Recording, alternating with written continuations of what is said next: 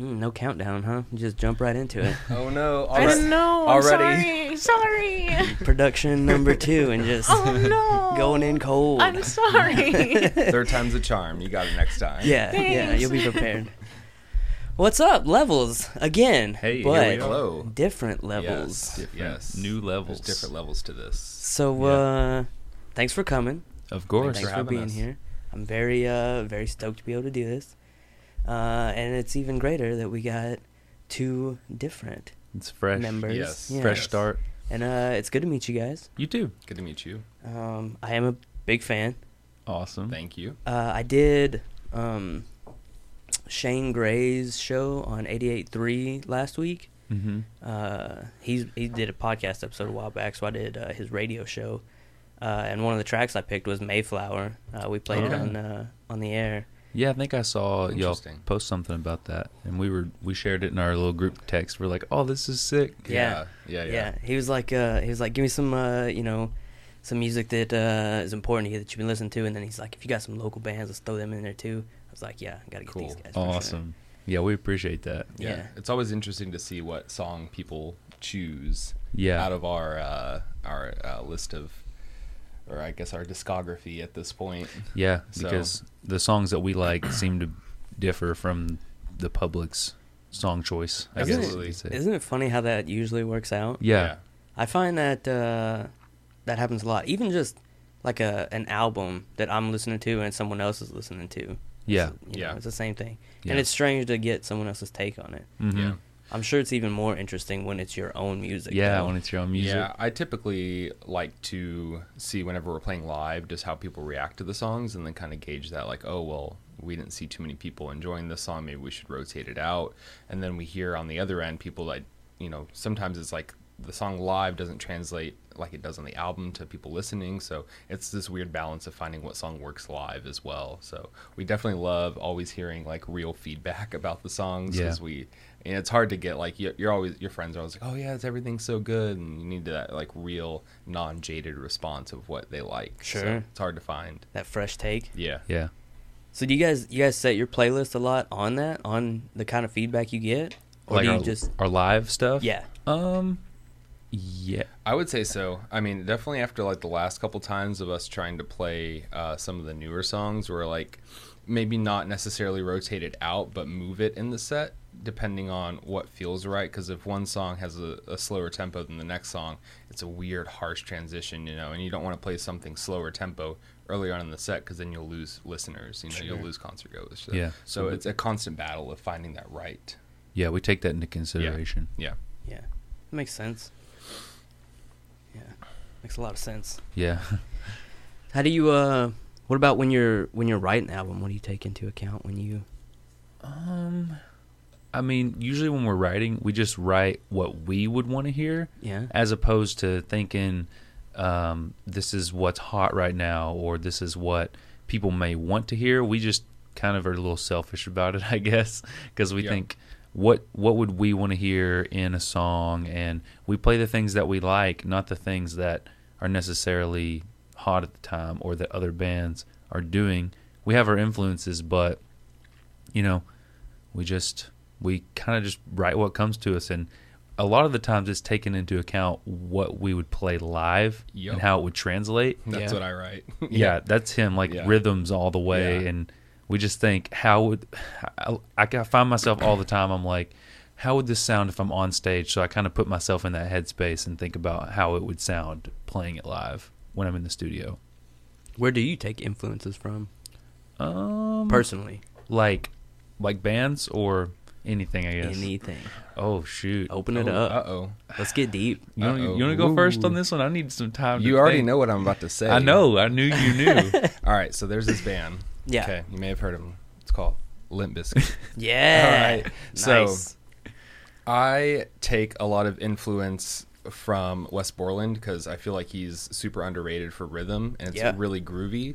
And another thing I really like is that he does, it's not necessarily technical, but it's just stuff that it's just not a normal chord or not a normal note that someone would hit here. So I always try to incorporate random notes or slides or bends just weird stuff that like you usually don't hear, and I think that comes across in some of our music. You hear a lot of like bends and slides, especially in the new stuff. Yeah. And like a live performance as well is, I mean, the crowds aren't the same. I mean, maybe they are for bigger bands, not for us, but you know, back in the day everyone was going to shows all the time. But like I made them watch the Woodstock 99 Limp Bizkit video, and it's just like the craziest stuff. And like that is the performance that I'm like, this is why I want to be a band, you know. This is like the craziest thing ever. Like people are just going hard. Like the music isn't great, but people are just moving to it, and that's like my biggest influence, I would say, since God, I don't even know how long, middle school, you know, whenever it's like Significant Other dropped, like way back then. So And that's all I hear him talking about. Every time we reference something, he's like, it's what not, would it's Limp not a Bizkit joke. do? Yeah, exactly. Like what would they do here, you know? Like, or like how can we, like after watching it, we saw some stuff that were like, maybe we should stretch out certain parts of the song or certain lead-ins, you know, and kind of just maybe freestyle like a bass line over it or something cool to like make it differentiate from the album. You know, what's really funny is, I think it was just last week. It was very recent. I was having this exact same conversation at the tattoo shop about Wes Borland. That's and great. how he is very underrated. Hey, thank you. I'm vibing with you, man. Usually people laugh when I say like that's my big influence, but it his is what it is. performances are amazing. Absolutely. Yeah. It's and it's very off-catching because when people, just like you said, when people think of Limp Bizkit, they definitely don't think of that. You know, they just think of that early 2000 sound. Yeah. Yeah. Exactly. Yeah. Exactly. Yeah, we were all down on a little trip for Rob's birthday. We went down to Navarre Beach, Florida. And while we were at the condo, we were just like watching this Woodstock 99 documentary on the, whole show. thing. The whole thing. And we were just sitting there getting hyped like, oh, we Yeah. would kill to play a show like Yeah. this. Yeah. Absolutely. That was yeah. I can imagine even then Woodstock was probably pretty poppin'. Yeah, I mean the set list had like what was like Limp Bizkit and then Rage Against the Machine and then Metallica and Godsmack was on it, like this Sugar Ray was Seven supposed Dust. to play. Yeah. Oh, Seven Dust. Yeah. and then like just random people. It was like all over the map of See bands. if you can find that set list. But I think we saw that tickets were like $150 for the weekend or something. And that would have been a deal for Yeah, $150. yeah. I think we just looked up like Woodstock '99 lineup. Yeah, and there was some like pretty crappy website that had it, but Fatboy Slim, DMX. Wow. Yeah, some yeah, people and you then, would never imagine. What P Diddy was like watching Limp Bizkit's set while they were playing. yeah, yeah. It was like Kid Rock and P Diddy next to each other. So. Standing backstage. Yeah, Sheryl Crow. yeah, Jewel. Wow. That's some funny. Yeah. Some of these are not what you would think. exactly. Which I guess really that's what Woodstock is, right? You just Yeah. throw everything into a big bowl and see what happens. Yeah. But it's cool. I mean, everyone seemed, from the videos, that everyone was just enjoying all the music, where I feel like it's not as supportive as it once. People, I guess, aren't open to all types of music anymore. So I don't think it does as well. I think like two bands kind of in the same genre do well, but like this type of lineup, I don't know if it would do that well. I feel like you'd get people just moving around to other stages or whatever. Yeah. You don't get like one stage. Everyone's going to be there for every band. Yeah. I noticed a lot that there's most festivals are kind of dying out except for most of like the electronic or super folky. In the U.S. You know what I for mean? sure. Very, very genre specific Yeah. stuff, which Yeah. I find a little strange. Yeah, I think from what we've seen, the U.S. is definitely currently on a big electronic kick still. Folk, like you said. Rap, of course, is like the biggest thing. Anytime anyone puts out a rap song, it's like number one on YouTube trending. Like you've never heard of them before, but it's instantly number one. Yeah. And with rock and metal, I feel like it's just all moved overseas. And you still have like Rock 'em Ring and Empiricon. Yeah, Download. Like you have a lot of the big metal festivals still surviving, but only outside of the U.S. Yeah. So it's really interesting to see. Tech Fest. Yeah, in the UK. Yeah. Tech Fest? Yeah. It's like a 3-day camping metal concert, I guess. Nice. So I guess it's like Woodstock, but I was over there in 2016 and I saw like Novelists play. They're a really popular djenty metalcore melodic band. And then Between the Buried and Me headlined. And so Nice. I was only there for one day, so I don't know. It was cool to see something like that. It was like an equivalent to an EDM festival, like a weekend event, but it was all heavy bands and rock bands. Mm-hmm. That's pretty rad. Yeah. It's hard to picture like a bunch of metalheads out camping too, though. I Yeah. know, right? In my brain, Yeah. Yeah. it's a hard sell. Yeah, because I feel like that is a niche category of people who just like die hard go camping. So are they out there just eating like canned meats and stuff, not cooking on the fires? I don't know. Yeah. I don't know. That's kind of strange. It does seem like Europe in general is a lot more open to a more expansive group of music. You know what I mean? Yeah. I know one of my good friends, he married a girl from Portugal, so they spend a lot of time over there, and he said that even the electronic music over there is even so much more prevalent than it is here. He was really surprised about that. And then they'll party all night long until 10 o'clock the next morning, you know what I mean? And just these underground spots. And I noticed, there's a lot of American artists that have been going, over there more in general. Yeah.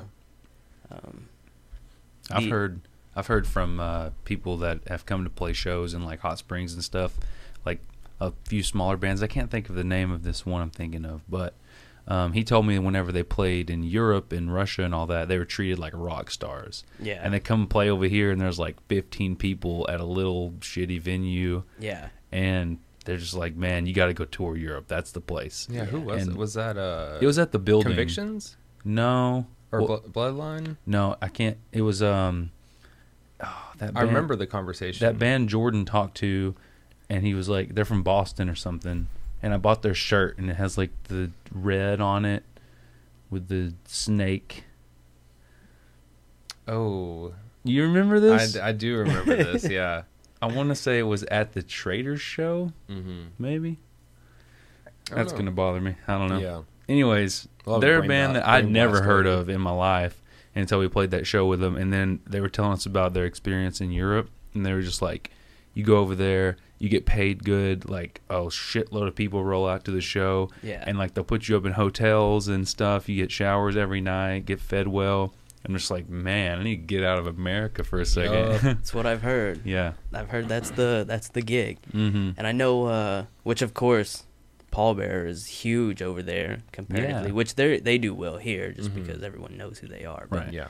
I heard over there they are significantly raised up on the the ladder there. And I Yeah. know White Mansion in Fayetteville, they just signed with some record label over there. Really? They're about to put their album out with them. Actually, I think they just did started pre-orders today, and everything's in euros because it's all coming from over there. Wow. Just to solidify the whole scene over there even more, That's cool. Yeah, that's awesome. which is super surprising. The label we used to be on, they signed a lot of bands from different countries. I noticed that. Like, they had a band on there called Windrunner, and they were from Vietnam, I want to say, or Cambodia. Or Yep. yeah, at least Yep. they toured around that area a lot. They might be from the Philippines or something, but like I think they were direct support for Amir when they did a Southeast Asia tour, and I don't know, like our label seemed to be picking up a lot of out of country bands.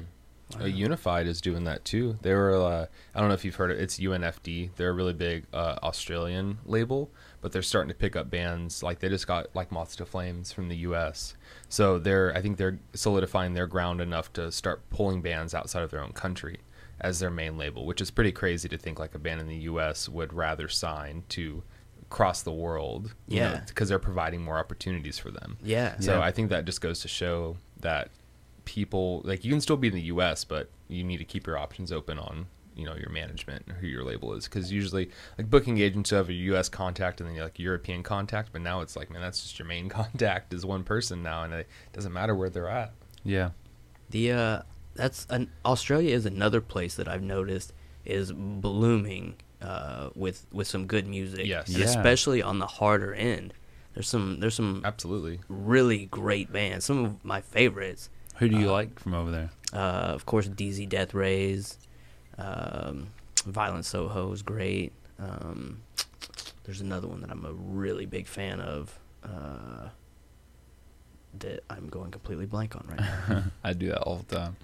Man, especially when I'm trying to make a list, you know what I mean? Yeah. Yeah. But anyway, there's so many over there now. Yeah. Yeah. I think they're doing a good job developing bands because like North Lane is huge and they're like selling out different country shows, but they're just on Unified Yeah. from Australia, and they have like all those other bands like was it Alpha Wolf, Alpha Wolf, Parkway Drive, Parkway Drive. Devastator. Yeah. Yeah, I think so. I think they're from down there. Yeah, but they're not on Unified, but they played Tech Fest. Right. So they flew them all the way out to Tech Fest, but Right. they're just it's one of those times when like when a band is on Unified that you expect like man they're gonna put out some quality stuff. Yeah, there's a So, bar set Yeah, there. it's like any major label. I think is the second you get moved up to there, you're instantly just boom, you are top quality. So it's exciting to see the bloom down there. You know the bands you listed. Completely different than what we know, but they're both big. Yeah. Like, it's crazy. And if you think about Australia, there's so much just, like, dead space on top. And, Yeah. you know, it's all happening down in, like, Sydney and that lower area. See, that's what I find so interesting. Like, Europe in general makes sense because everything's so close. Yes. You can hop, so it's easier to build those crowds. You know what I mean? Yeah. Australia, it's, like you said, there's so much dead space. There's a few major cities right there along the coast. Yeah. So it's very surprising to me Yes. that it's so popping there. Yeah. Every band that I know from Canada too, they tell me like once you get to past I'm drawing a blank here, but I think Manitoba, like the province, then you got to drive like halfway across the country to hit, you know, Montreal and Quebec and all that. So Yeah. it's hard to play whenever there's not a tight city limits and stuff, you know. Do you so when you guys have done some of the tours you've done, have you tried to keep them close in general, kind of grouped together when you guys book shows? Well, it's actually kind of hard being in Arkansas to like to get out and say go tour California, because to get there, the nearest market that I would say aside from like Tulsa maybe and Oklahoma City, you got to go to like Denver. Yeah. And then once you get to Denver, then you can start, you know, playing cities that are like 5 or 6 hours away. But from Tulsa to Denver, if you did that, it was like 9-hour drive. Yeah. And so Even if you stayed in Texas for your whole tour, you still have 4 or 5 hour drives to the cities that you want to play at. Yeah, Yeah. Texas is Just a big in one stretch. state. Yeah. and we try to keep it to about 6 hours max as a drive. But Yeah. if we really want to go tap into some new markets we've never played, like we have to just bite the bullet and make a long haul, you know? Yeah. Yeah. So, like on our first tour, we went all the way to Los Angeles. And so where do we started in Texas, right? Yeah, and then went through the southern part. So we did Texas, and then we did, I think, New Mexico. Like, we just followed the southern states. there. Yeah. Yeah, but we were in Texas for like 4 days, Forever. you know? Yeah. And so it felt Too like we were long. just circling around in Texas. Yeah. Finally broke out of that, and our AC broke. I'm just going to mention that. That was terrible Oh, man. in the summertime. In New Mexico. Yeah. And so once you get out there, though, then you're driving on these huge stretches just to get to the next town. And, yeah, it doesn't help being from, like, the Midwest and Arkansas, because there's just nothing Yeah. really, no big markets surrounding Yep. us. Yeah. Yeah. Yeah. There's not much going on really Yeah.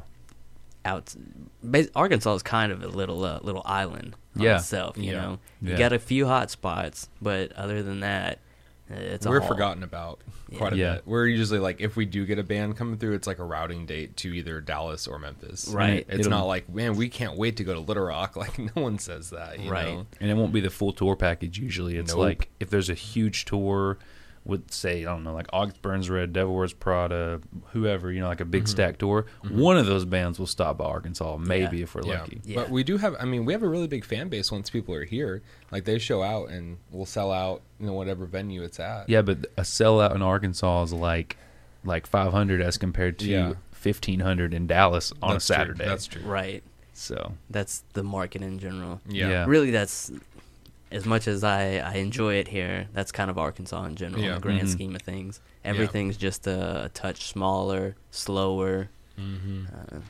I think bands coming through, if it's a Saturday and they need a date, they would rather route to like maybe Memphis. It's a little bit bigger. Or just go spend the day in Memphis Or go- instead yeah. of Yeah. trying to play a show to 50 people. Or Yeah. if they had to choose between Little Rock or Dallas or Little Rock and maybe Tulsa, even like they'd probably pick those as opposed to Arkansas. Yeah, Well, for not sure. not only can they draw a bigger crowd there, but there's more to do. Yeah, There's a lot more options to kill time, food wise. yeah, It's Yup.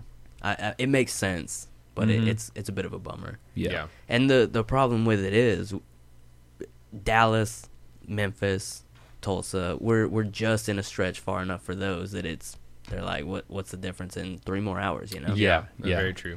Especially when you're making 8-hour drives. If we did this on our first tour, I swear, like an hour out of the way on a normal road trip, you would be like, hell no, not doing that. It's a whole hour. Right. But when we're out there and we're like, man, the Grand Canyon's like an hour away. That's nothing. We're Yeah. like, we'll just when you're already out there, Yeah, what's we're already what's out another there. hour? And you got the time to kill usually at that point Yeah. anyway, Yeah. so why not? I found that really funny on that first tour, just how much we just disregarded time for the most Well, part. it was more of a vacation for the first tour. That's Yeah. the way we were treating it. Sure. So Yeah, I could see that. You're getting away, Yeah. and you get to. It's like a work vacation. Yeah. It's Oh, yeah. fun, Yep. You Every can tour enjoy is a it. working vacation. Yeah. Yeah, that's one of those sweet deals with Yeah. it. With it, little bonus, If only time off was unlimited. Oh yeah. Yeah. right? Yeah. So, what do you guys do other than music? What's your real gigs? I do cybersecurity for a big bank here in Little Rock. Nice. And that's kind of been a new field for me. I've always done computers, but I've moved from like normal repair to I got my degree for networking and telecommunications, and then I got this gig, and I've just been like exploding on all types of things, like not just cybersecurity analysis, but like coding stuff to make tools in order to make it easier for like the low level people like me to work the tickets and stuff like that, and taking on jobs. And that is something that I think, well, the future is going like remote, like work from home. So I think if I stick with that, that's kind of lead me to be able to work from home. And that's what I'm going to want to do. So that way we can go on tour and I can just work from the van or whatever. yeah. So I'm kind of, that's been my thing, that I'm the first time that I've actually got a job and I'm like, man, this is sick. Like I can see like a future with this. Yeah. So that's the one thing that's been exciting. Other than that, I buy and sell like electronics and flip them, fix them, computers, video games, whatever, Nice. that kind of stuff. It keeps me busy. That's that's the way to go. Like a hobby gig, Absolutely. especially as a side gig. Oh yeah. Yeah. Yeah. You got to nowadays. It's hard. It's like just your paycheck doesn't really pay the bills anymore. I you know, right? So you got to find a side hustle. Yeah. What about you? I have been in college for the past 7 years now. Yeah. So I got my film degree in at UCA, so bachelor's of film, I guess is what it is. And now I'm going to grad school there. So I'm on my last year. I have to shoot a thesis film, and I've just kind of been like working on that side of my life for the past 7 years. And along the way, I do a lot of wedding videography as of lately.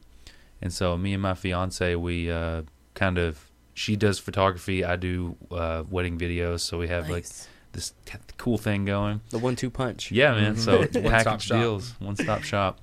Been doing that. Been shooting music videos and like promotional videos with people. So I work a lot with Hayden Valentine. We like kind of throw each other gigs if we aren't able to be there. So I do a lot of side hustle jobs too, here and there where I can.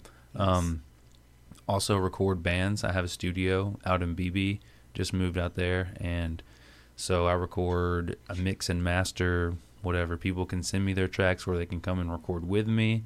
Nice. And yeah, so I've been doing that. You guys, do you guys record there? Yeah, we Yeah. Colossal. Colossal Recordings is the name Yeah. of it, and yeah, we've recorded everything from the start there, and we typically send it off for mixing and mastering to like a third party. So Right. we've worked with Randy Pascarella. He's in New York. He's done bands like If I Were You and Currents. Currents. Yeah. And then he mixed our first single ever, and that was kind of our first taste of like getting outside of Arkansas to get something produced, because we've always gone to studios here or tried to DIY it, and we just it was missing something. Yeah. And so we needed to get that quote unquote professional sound on there, and it kind of like set us up to want to do more like that in the future. And so these last two singles, we recorded the drums up in Fayetteville at Crisp Recordings, and then had that outsourced. Then we recorded guitars at my house. Then we went to Ozark and recorded with Nathan Close, and he's been doing a lot of stuff with like Go for Gold and Past Comfort lately, and did all the vocals there. And then we brought it all together and sent it off to one guy in California, Jeff Dune, and then he mixed it and mastered it, put the magic on it. So Nice. it just took a lot for everything to like happen all over the place and come together. Yeah, that's cool. That's cool to make it happen like that. Yeah. It's a really cool time to be an artist because it's so easy to record stuff yourself. Like, you know, anywhere from rap, you just get a beat produced and then you go and record. You can record it on your phone if you wanted to, you know. Right. And you just upload it. But for us, it's amazing that we can do a lot of the stuff in-house and it be sent, and then them not say like, oh, we need you to redo all this because something's wrong. It's like you just plug it into an interface, record it, send it off, get it edited, and then they slap the tone over it. I feel like, I mean, I thought this myself when I was, you know, first starting to be in a band and wanted recordings.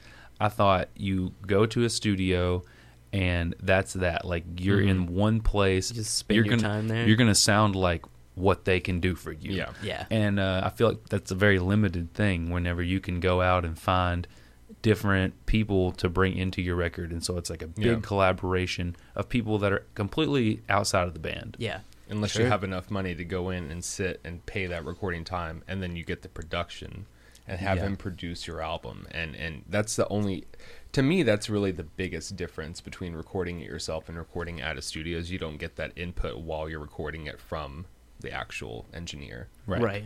Yeah. So if you're willing to forego that, man, it's so easy to put out music nowadays. Quality music. Yes. Which really, sometimes you don't even get that great of direction from Yeah, a true. studio engineer. Right. True. I've been there. Yeah. So, I mean, that, especially if it's not someone who is, you know, in your lane, so Yeah. to speak. If your label's not paying for it, he's like, well, you know, I'm already paid by them. I don't really have any label to talk to afterwards. You know, it's Yeah. Yeah. it's just you guys. So Yeah, that's I find it could be a bit of a double-edged sword though, because the technology has made everything so much easier yep. and so much greater, which is fantastic for anyone that wants to do anything. But at the same time, I feel like that's part of a bit of the downfall, because now everything is so saturated. Right.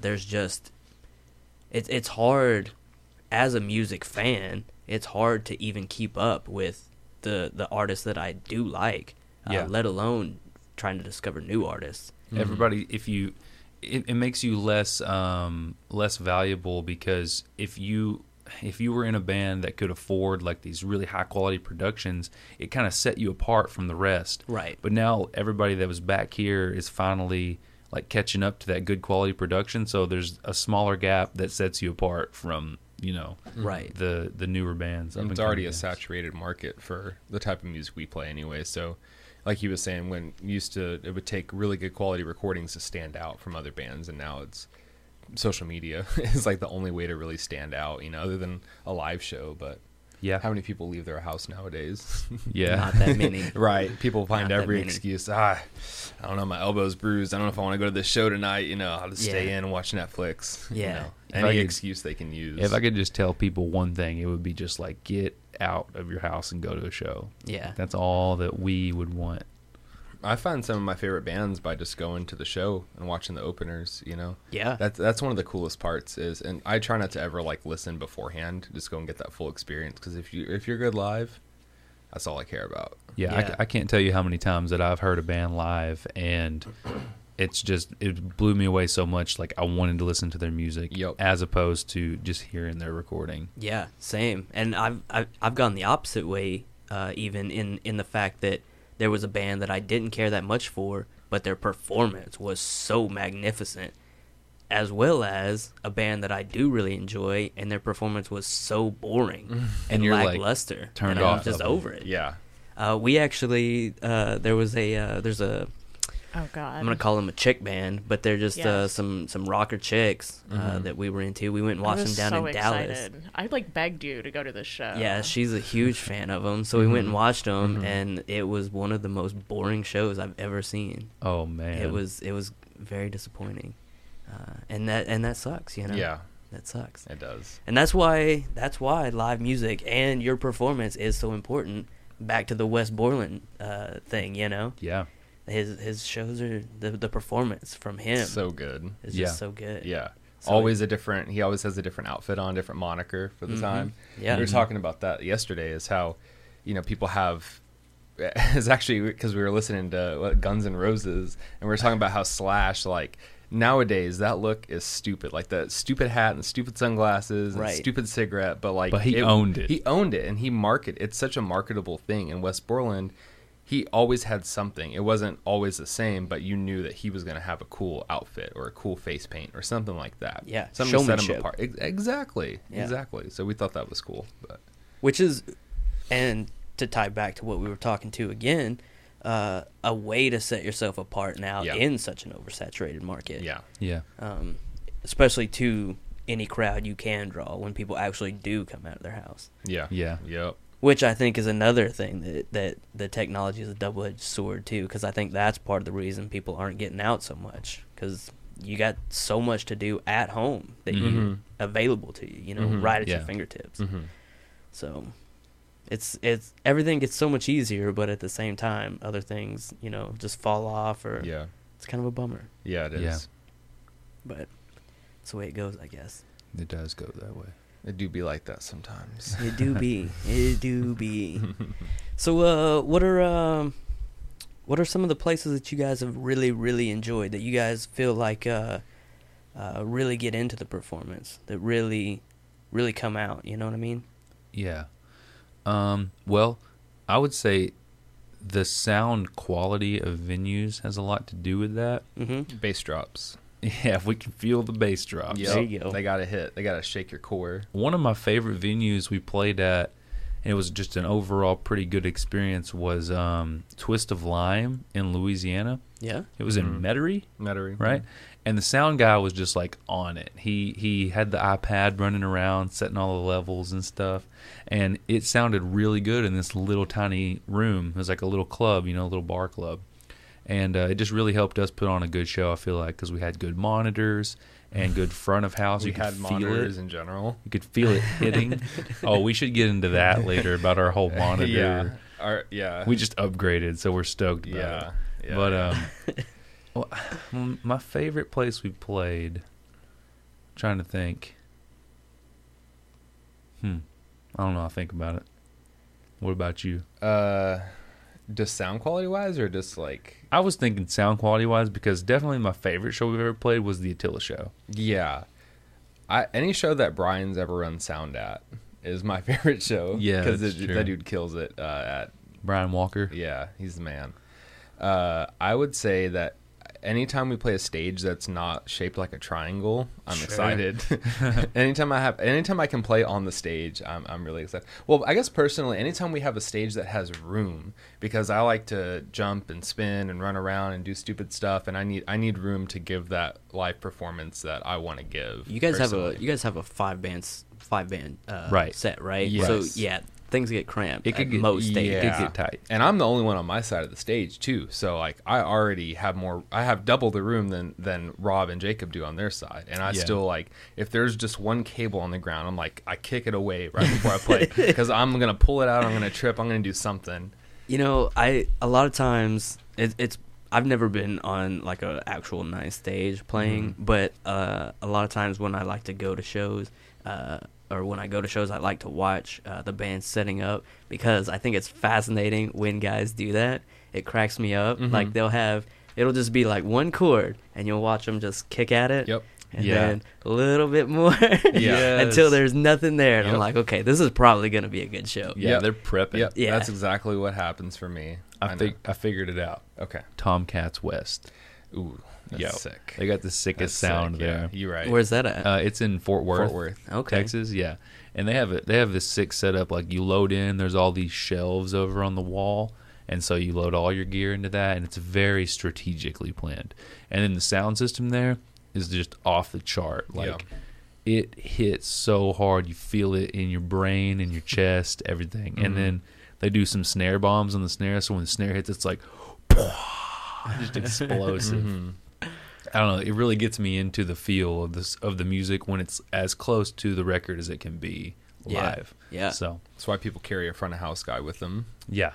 Yeah, that makes sense. Mm-hmm. Have you guys ever?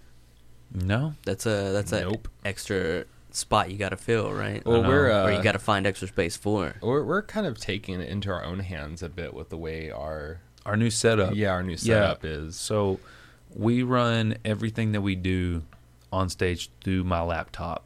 And so like our guitar tones, our bass tone, and now we're even going to start running vocals through it. So everything comes in through an interface, and then it goes into the computer, into Cubase, what we use, and then it gets like processed. So we get the cab simulation on there for the guitar tones and bass. We have this Dark Glass Dark Glass plugin for bass tone. It's like top notch stuff. Yeah. And then we send it out of the back of the interface. So like the computer's kind of like a router as well. And so the interface can send out the signal out of like a line, and then we run it to all the things we need it to. Like one guitar goes to the power amp, the second guitar goes to the power amp, and we're also able to use a tube amp still instead of having, because we didn't want to sacrifice the tube sound for running like a solid state power amp. Yeah. So he found a Mesa 290 From the 90s. Yeah. And it's a tubed power amp. So you get that Mesa tube sound, and It's basically like a dual rectifier. Yeah. It's got 2 preamp tubes and 4 power tubes per side. So it's 90 watts per channel. 90 watts per channel. So we can run 2 guitars on it. It's freaking sweet. It's sick. And it's got a presence adjustment on it, so you can warm those tubes up even more. And it's just like the perfect complement, because we switched from PV 6505 Plus amp heads to just that, and it sounds incredible. yeah. And we didn't want to get rid of that tube sound, so this was the perfect compromise. Yeah. Interesting. I found it for a really good deal on eBay. Like we were talking about this. Our whole rack is like, we didn't pay retail for any of it. No. We're always like used on Amazon or Wheeling eBay, and dealing. Facebook Nice. Marketplace. It's all budget. And then once we find that it doesn't fit our needs, we just upgrade to something. But still have not paid full price for anything. Yeah. And so the guitars run to that. We can run 2 guitars off 1 power amp, and then we just send it to cabs. And the benefit of that is that all of our guitars are synchronized to a click track, and we all play to that click track. And so the guitars, as we play, they just switch on a dime. Like they switch to a clean tone, they switch to a lead tone.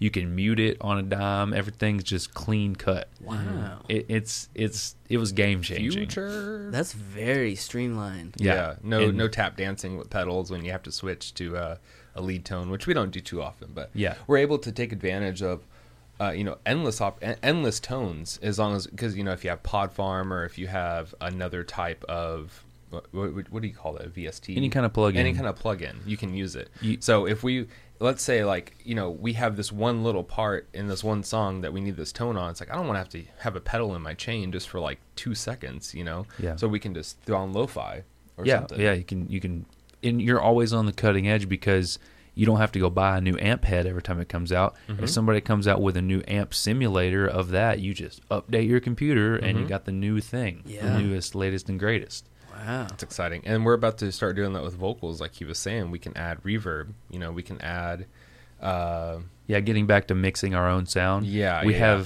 have more control over that because I can send my vocals into the interface, and then I can hear them in my inner ear monitors, and the front of house guy can still either mix it, or I can do some pre-mixing, and he'll already have like a good foundation to go off of instead of having to completely rely on him to do the whole job. Wow. Yeah. And we could also patch change the vocals. So if you wanted to do one part where it echoes out for a while, you can just turn that on while it's going, instead of the sound guy not knowing our set, not knowing a great time to throw reverb on the vocals or throw whatever on it. We have that done. That's what I was. They just plug in. And I'm sure on a tour it's so inconsistent with sound guys anyway. Oh my God. So It this is. just Sometimes you don't even get a sound guy. yeah. They say we have a mixer, a PA, and a mic. Yeah. We don't have XLR cables. Mm-hmm. You can plug in whatever you want. And I'm like, okay. Yeah.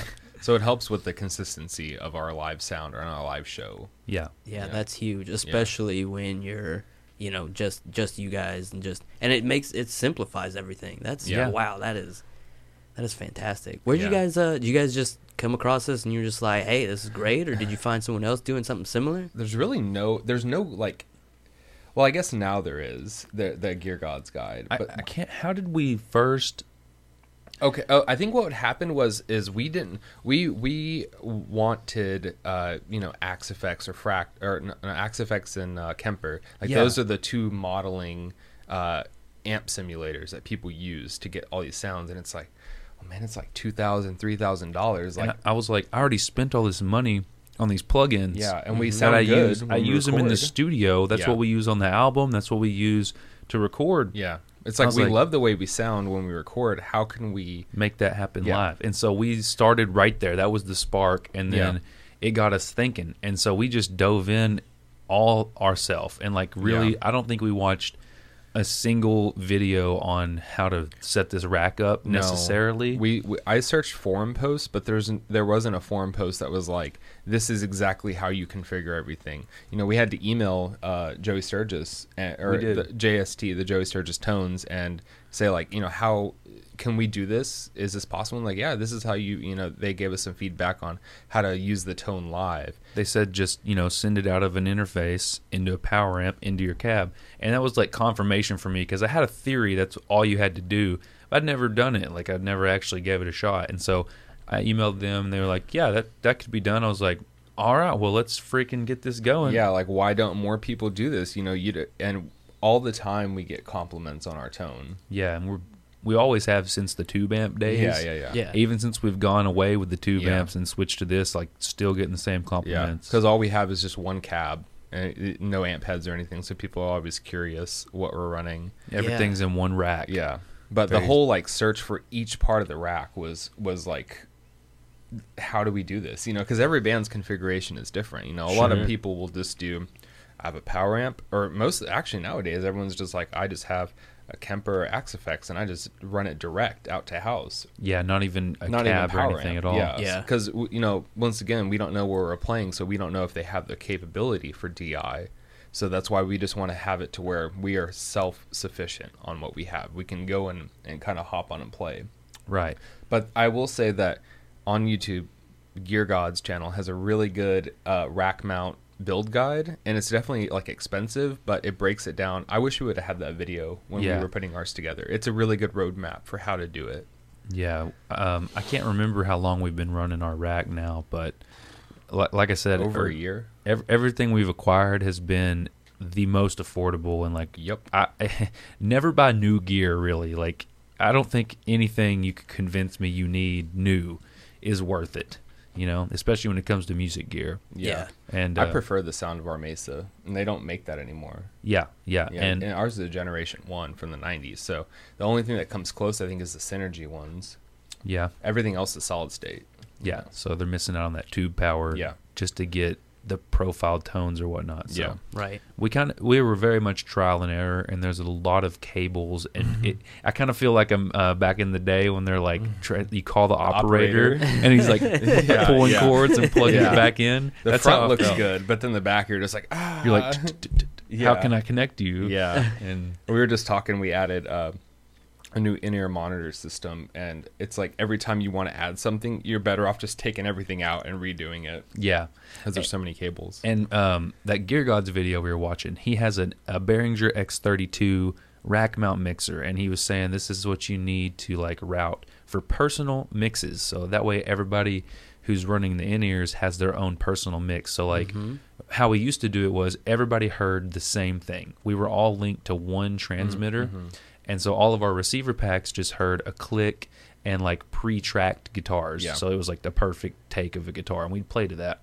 So we're trying to get it to where we can control who gets what. So like say Jagger wants his guitar and click, but doesn't want anybody else, or doesn't want, just imagine it like monitors on stage Yeah. but in your ear. Even better. And so this guy on Gear Gods was running an X32, and it's like $1,200. I think it's $1,000. It's around $1,000. Yeah, something like that. Yeah. And we're like, man, We already have a laptop. Yeah. Once again, it's like, ooh, flashback. So we just started figuring out how we could do it. So Yeah. we used everything we already had, and the only upgrade we had to make was this Shure monitor transmitter, just because it gets a cleaner tone. Like you didn't even need that well, no, necessarily. it can do duo. It can. Well, I guess you could have done it with the Audio 2000s. You could have done it with the Audio 2000s in-ear monitor is like Amazon special. $140, and Shout out. the Shures are like $1,000. Yeah. But you buy them used. We got ours for like 500. 500 for a receiver and transmitter. So that takes care of one person. But if you want a second person on it, all they have to do is buy a receiver, and then you can plug them into, let's say, whatever they're wanting comes out of the interface into the right channel in it, or the left channel. And then you just say they only get the right channel of what's coming in. So And you can 2 people per transmitter. Two people per transmitter, and then person 1 switches his pack to left, person 2 switches theirs all the way to right, and Yeah. you send mono signals.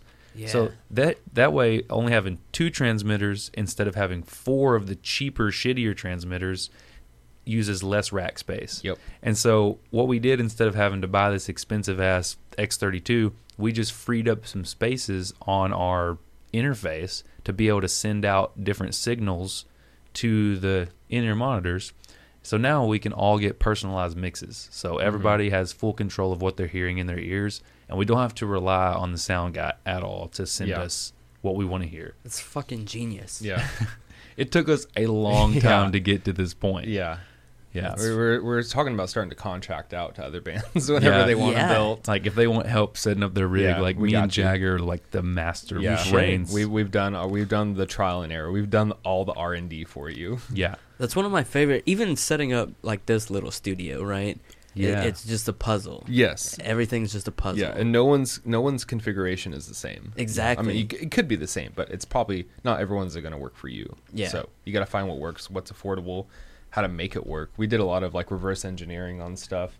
Get the we're paper using out, we're writing using a down. lot of things that shouldn't be used the way they are. Yeah. but they are. We're like you know. diagramming. Yeah. I did. There was a lot of that in the beginning, and a lot of trial and error. Mhm. Like if you go, like our first couple shows were a little rough, Oh yeah. just because Same. this isn't working out real well. It takes time and growth, man. You just got Yeah. to It get in does. there and Yeah. But figure it out. man, y'all setup that's fucking genius. So really, and even gear wise, hauling shit around, it's We not have- that much anymore. We have one rack that has everything in it with wheels, Mm-hmm. and you just put the doors on it and you roll it away, and like Yep. that's it. And you roll the cabs out. All I carry into a show is my guitar and then a cable, basically. Yeah. And well, I mean, I help with the cabs, but like, Of course. I don't have to have my guitar. I don't have to have a pedal board. I don't have to worry about setting all this up because when you're No head. no head, no. 3,000 cables. Yeah, you don't have to Yeah. worry, and especially when the set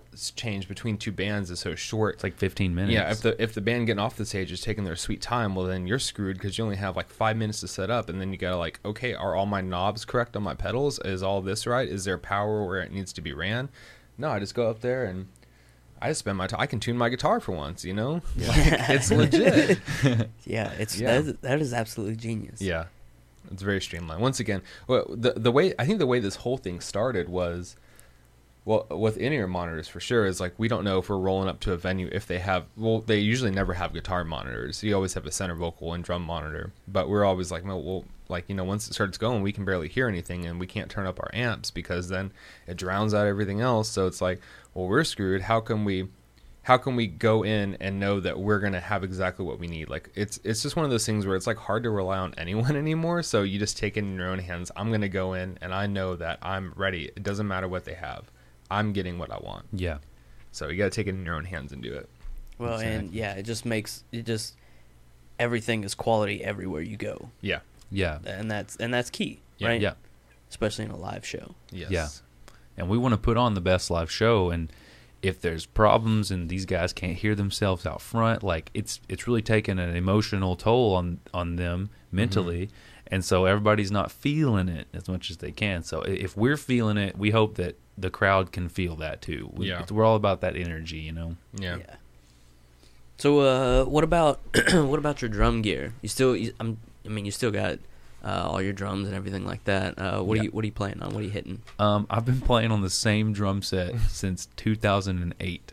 Really? Yes, and I guess this can tie back into my influences because it's a Joey Jordison signature series drum set, like a Slipknot drum set. Yeah. And so it came as a double bass and had like 5 toms and a snare. Okay. And I had the most ridiculous cymbals all over the place, and I ended up playing that until, gosh, I don't know, like my first couple of bands, like way before Levels Times. And then when I met Rob, I was like so sick of playing shows with a double bass drum set. I was about to say, once you started playing shows, having to carry two kick drums and all those toms, I was like, this is only if you have roadies you do this. Yeah, that's excessive. Yes. There's no reason. These sound days. guys hated me so much. Right. They were just like, do you actually use all this? I was like, yeah, I swear I do.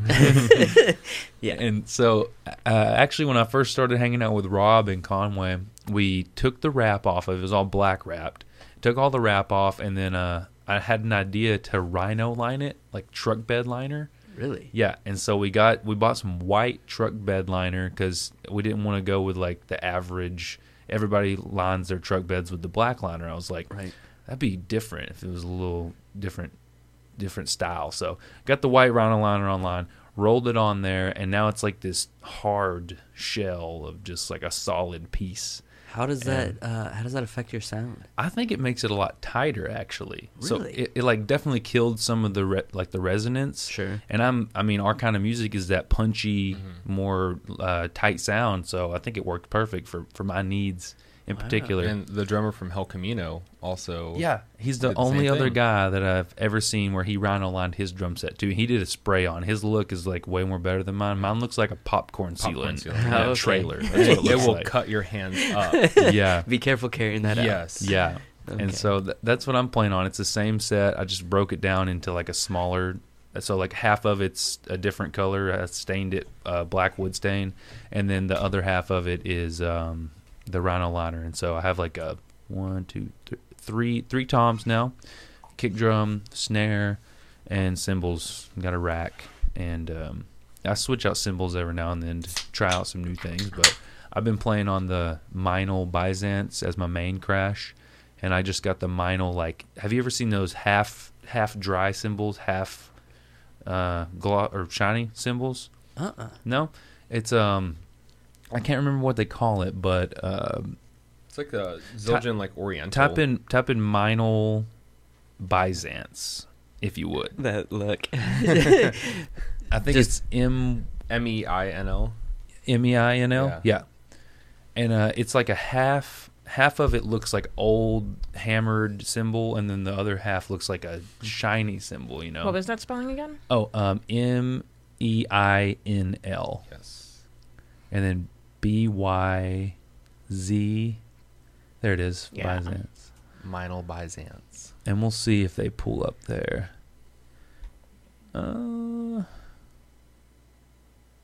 So you see how, Oh, that okay, one in okay. the kind of middle section there, half of it's like dry, Yeah. is what they would call it, and then a dual crash. I really like that because it doesn't have a lot of resonance. It kind of like dies off quicker, but you still get not as much of that dryness as you would if the whole thing was like that. Interesting. And I mean, I've had a lot of different cymbals over the years, and I kind of figure out which ones break quicker than others. Sure. And my go-to China cymbal for like the fast full-time stuff is a The Wuhan. Wuhan, they call it a lion, but these things break like every couple weeks, I swear. But they're super cheap. They're like, you can find a used one for $30 or something like that. Oh, wow. Yeah, and they sound so good, but that's like the only cymbal they make that sounds good. And so I play it, break it, buy a new one. I know it's going to go out. So, Yeah, I've been rocking the same drums for a long time. We try to get longevity out of our stuff. We don't really swap out stuff a whole lot. Yeah. Well, when you figure it out, like, you got it, right? Why Yeah. you need to swap it out at Yeah. that point? Like, this is Yeah. my sound that I like. Yeah. I would love a new drum set. If anybody knows anybody trying to endorse somebody, I would love. Get somebody to build you something custom. Yeah. Yes, Yeah. man, that'd be Yeah. awesome. Be nice, right?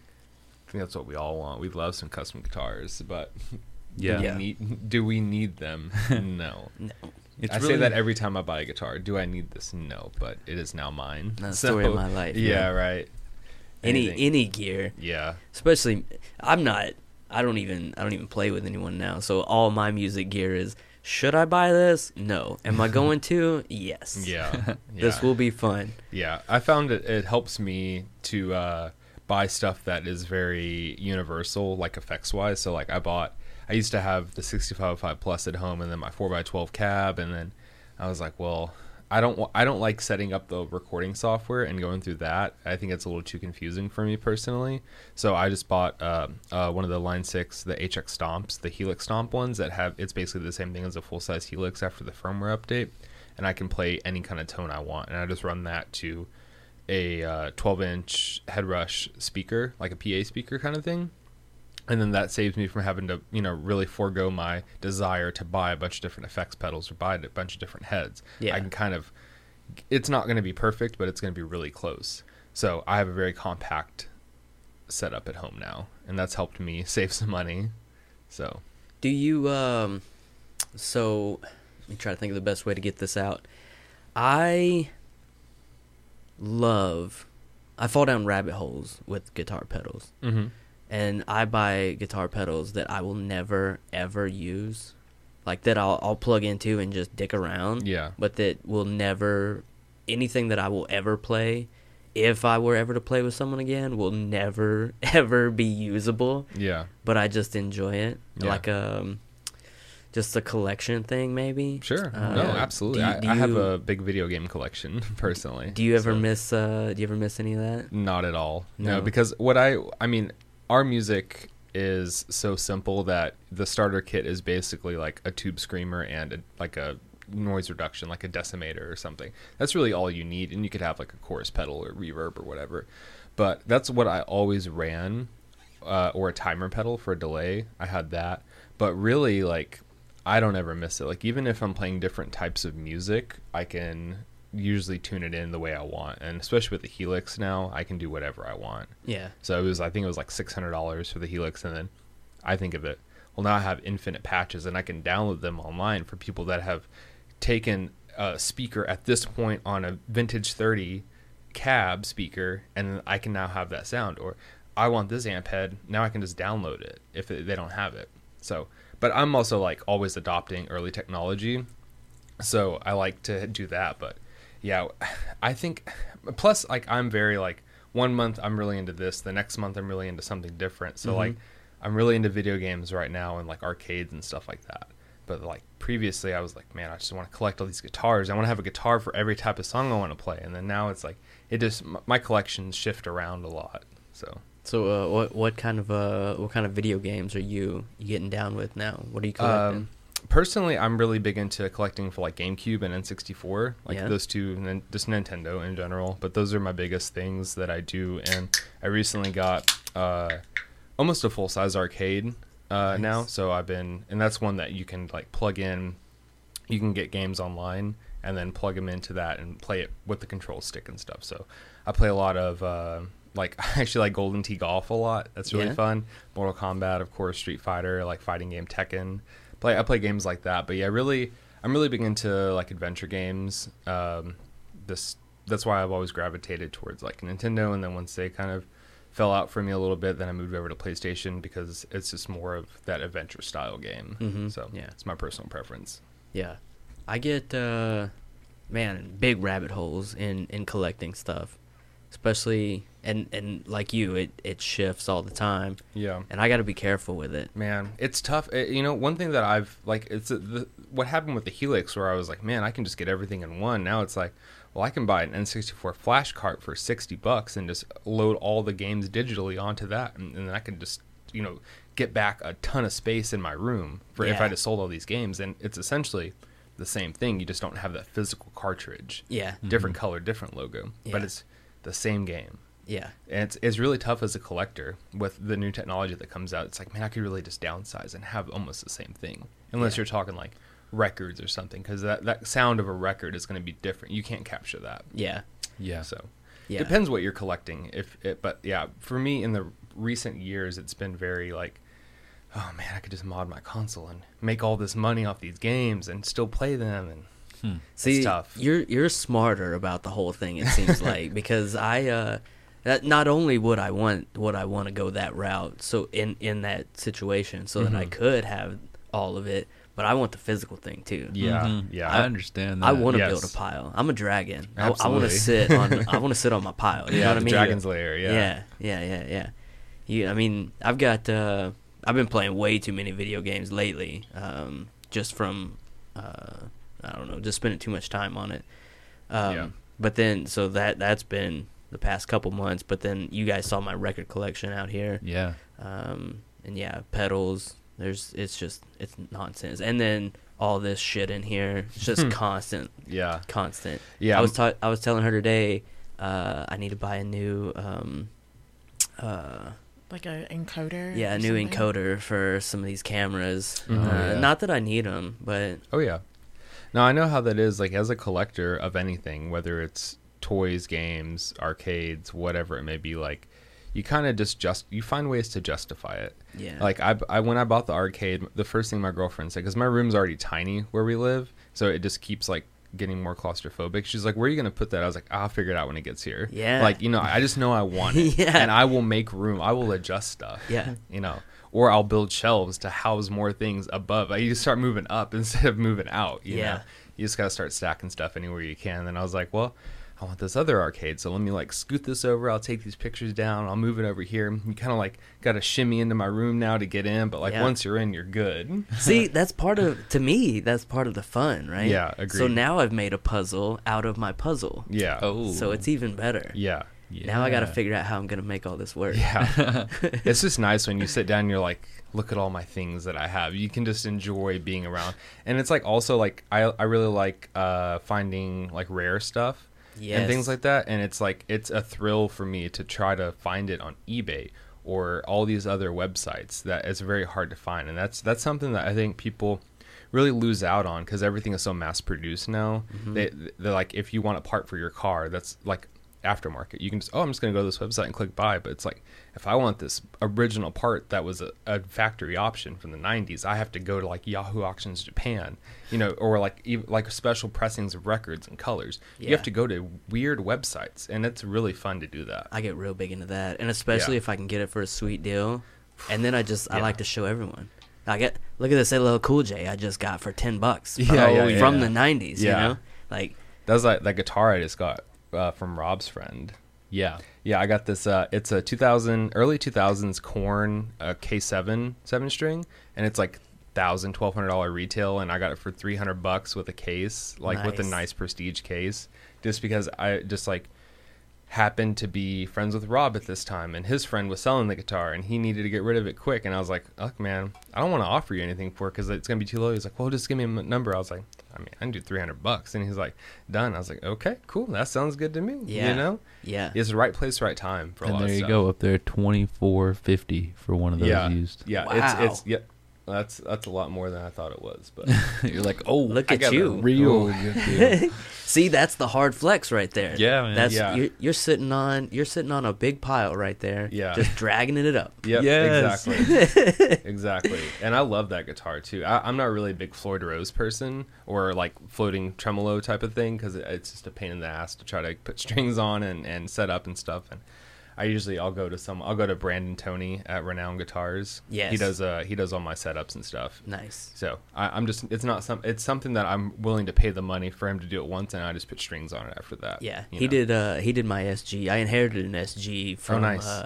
my mom's cousin. He passed away, Uh-huh. and somehow I ended up with it, and he set that up for me. That's He's the awesome. best. He Yeah, is so he's man, great. he's so nice, man. I He's love great. that guy. Yeah. Mhm. I was stoked when he opened Renown. Yes, Yeah. same. Yeah, he was doing it out of his house in Conway, I think, or something. Or he had like he would come pick it up from us whenever I'd have a guitar and come drop it off and stuff. And it's nice to see him start getting more customers. Like the last couple of times I've been in there, I see more and more guitar cases like waiting to be worked on. Yeah. And it's like that's really exciting to see someone that like you're friends with that's good at what they do actually excelling. Yeah. When you have other shops and guitar centers and main corporations like that. Yeah, and I think a lot of people are realizing that, the places that are bigger, like the bigger boxes, they just don't care as much.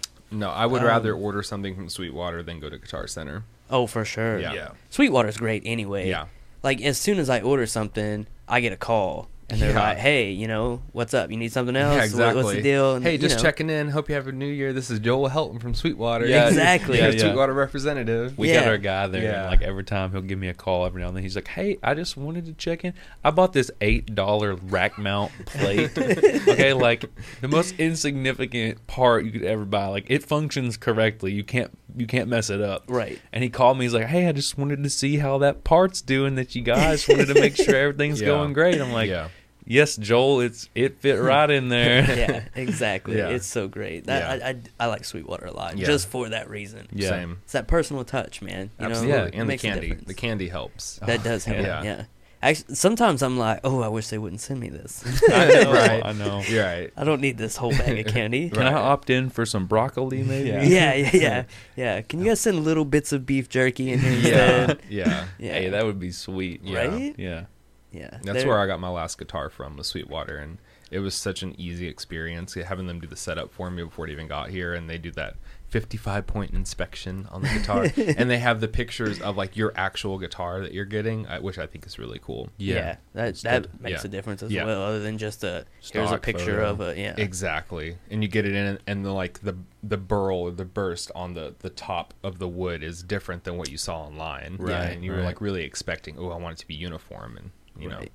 you got that. What guitar are you playing now in your live stuff? I play. I think Ibanez has like some of the worst model names. Mm-hmm. So it's an Ibanez RGD 71 ALMS 7-string guitar, fan fret, multi-scale, 27-inch on top, 25.5 on the bottom, I believe. Fishman Fluence modern pickups.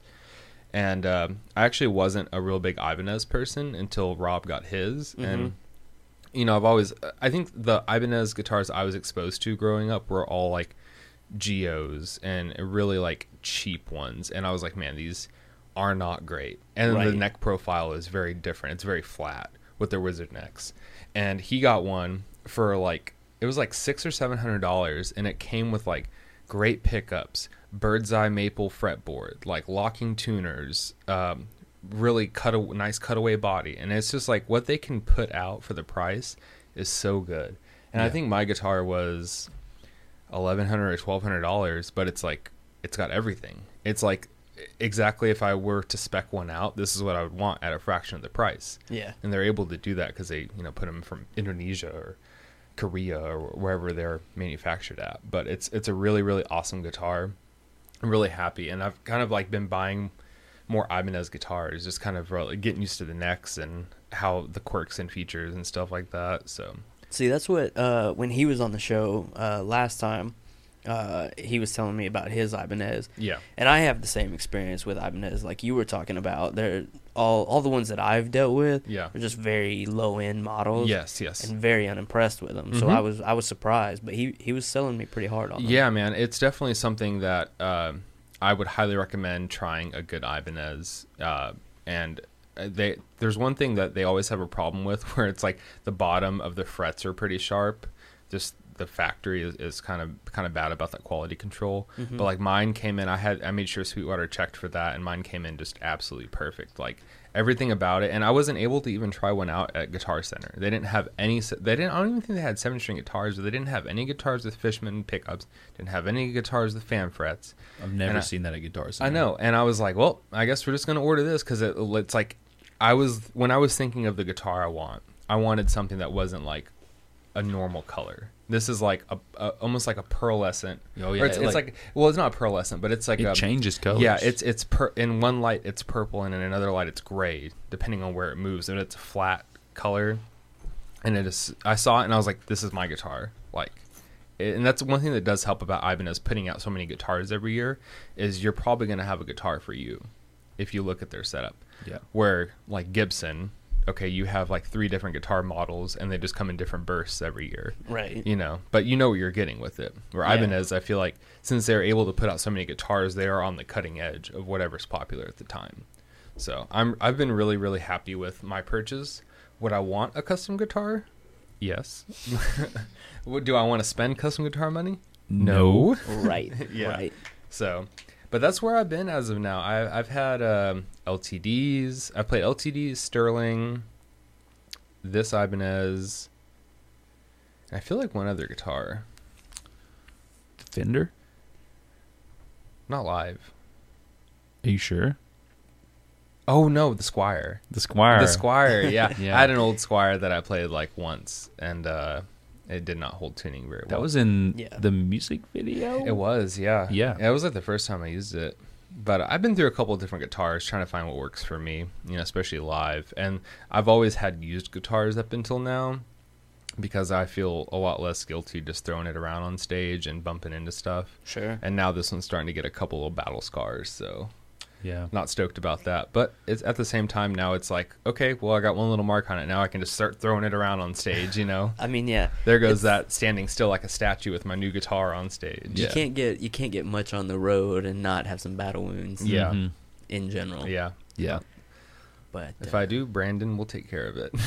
I mean, that is true. Yeah. And he'll do a great job. He will Yeah. do it. He did that with Jacob's bass. Had a nick in the headstock, and it's all like cleared over. And he was able to like dig out the shards and then put, I guess, fill it in with something, and it looks just like it did.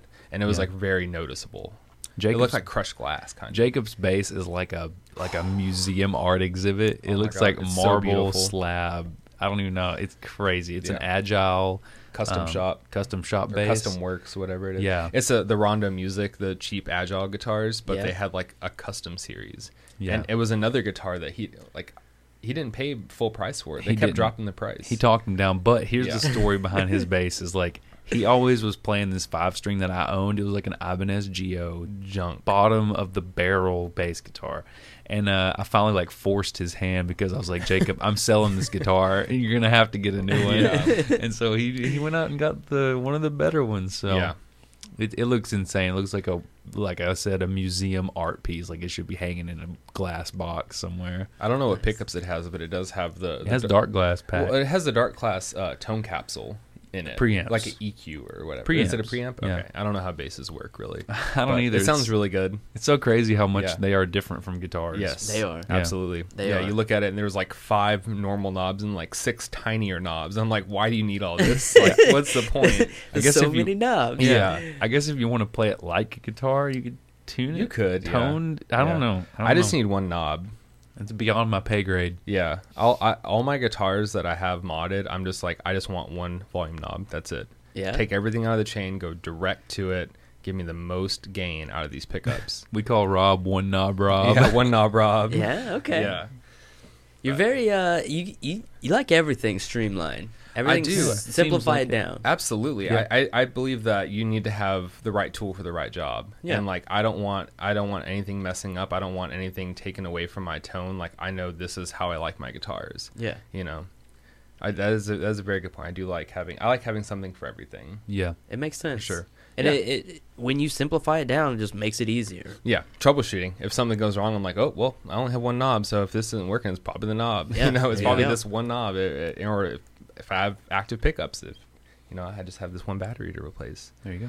You know, Yeah, it's really it nice. makes a lot of sense. Yeah, I like yeah. to diddle. I like a lot of knobs just because I like turning them. There's Yeah. no reason to. yeah, Just- right. See, I'm I just turning these never knobs. did that. I was like, well, if I want to like solo or do lead stuff, I just flip it up, just flip that switch. Flip Yeah. to the neck pickup, then I'm good. I don't need to like adjust my tone or anything, because Yeah. half the time you're playing live, you're probably like gonna accidentally hit it, and it's gonna tweak it a little bit, so it wouldn't Yeah. be the right spot that you want it. Well, you're, Unless you you're like- probably in so much of a hurry anyway at that point. Yeah, usually if actually Brandon replaced the potentiometer on that guitar because it was very loose from the factory, and the way I pick is very like open-handed, so I'd always like kind of roll it off a little bit. And on previous guitars, I would just shove like an O-ring underneath it to keep it locked in that one spot. With that, I wanted to be a little bit less ghetto with the fix, and then actually put in a more quality knob, Yeah. so that way it doesn't roll off when I pick. Yeah. So The way I was see the it only thing. is the less options, the less room for failure. absolutely. That Yeah. makes sense. Unlike our rack mount scenario where if one thing fails, we can't play live, That's true. If our laptop were ever to just shit out on us, or the oh, power amp, or the power amp, it'd be or the interface. yeah, it'd be game over. Yeah. That's the one fault with our like streamline Yeah. rack is yeah, like yeah. one thing goes wrong and you gotta like trace all these wires. I'm going full blown operator on the back of it. Yeah, yep. Huh. So far, so good. Yep. Yeah. I mean, hopefully something like that, though, with as simplified, honestly, as it is, as streamlined as it is, it could be a quick fix. And Yeah. Yeah.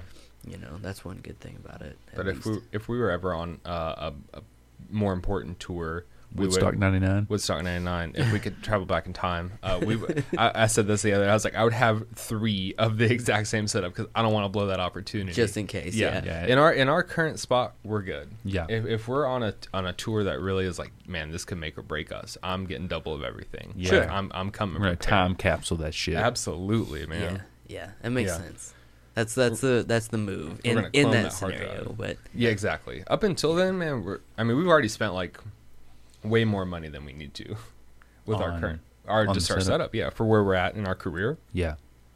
Oh yeah. oh man, that's so easy to do. So This easy. is a definite. yeah. Yeah.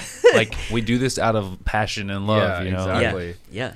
Well, I think that's important though. You know what I mean? Like, you want the best, no matter what level you're at. Yeah. And sometimes you gotta put a little into it. You know what I Yeah. mean? Yeah. You got to invest in yourself. You do. Yep. Yeah. You really do. Yeah, I had to sell some guitars recently because I wanted to buy that Shure in-ear monitor pack, and I was like, I try to do this thing where I have so much stuff that I'm like, if I want something, I'm like, okay, what can I sell in order to fund buying this to not take it out of my bank account? Mhm. And that's another thing that's been helping me like kind of break the hoarding and collecting a little bit.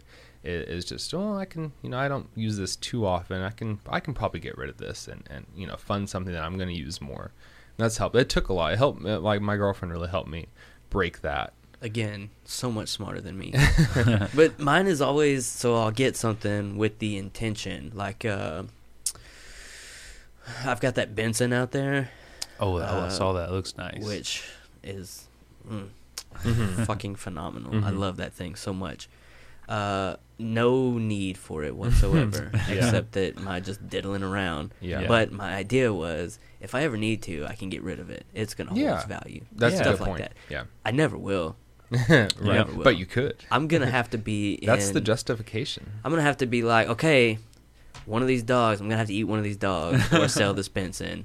Now I'll have to sell the Benson, Yeah. but it's gonna get dire. That's, Yeah. you know what I mean. Yeah. It's a good thought to have on the back of your mind, though, just to like a safety net. If you ever did need to. Yeah. Yeah.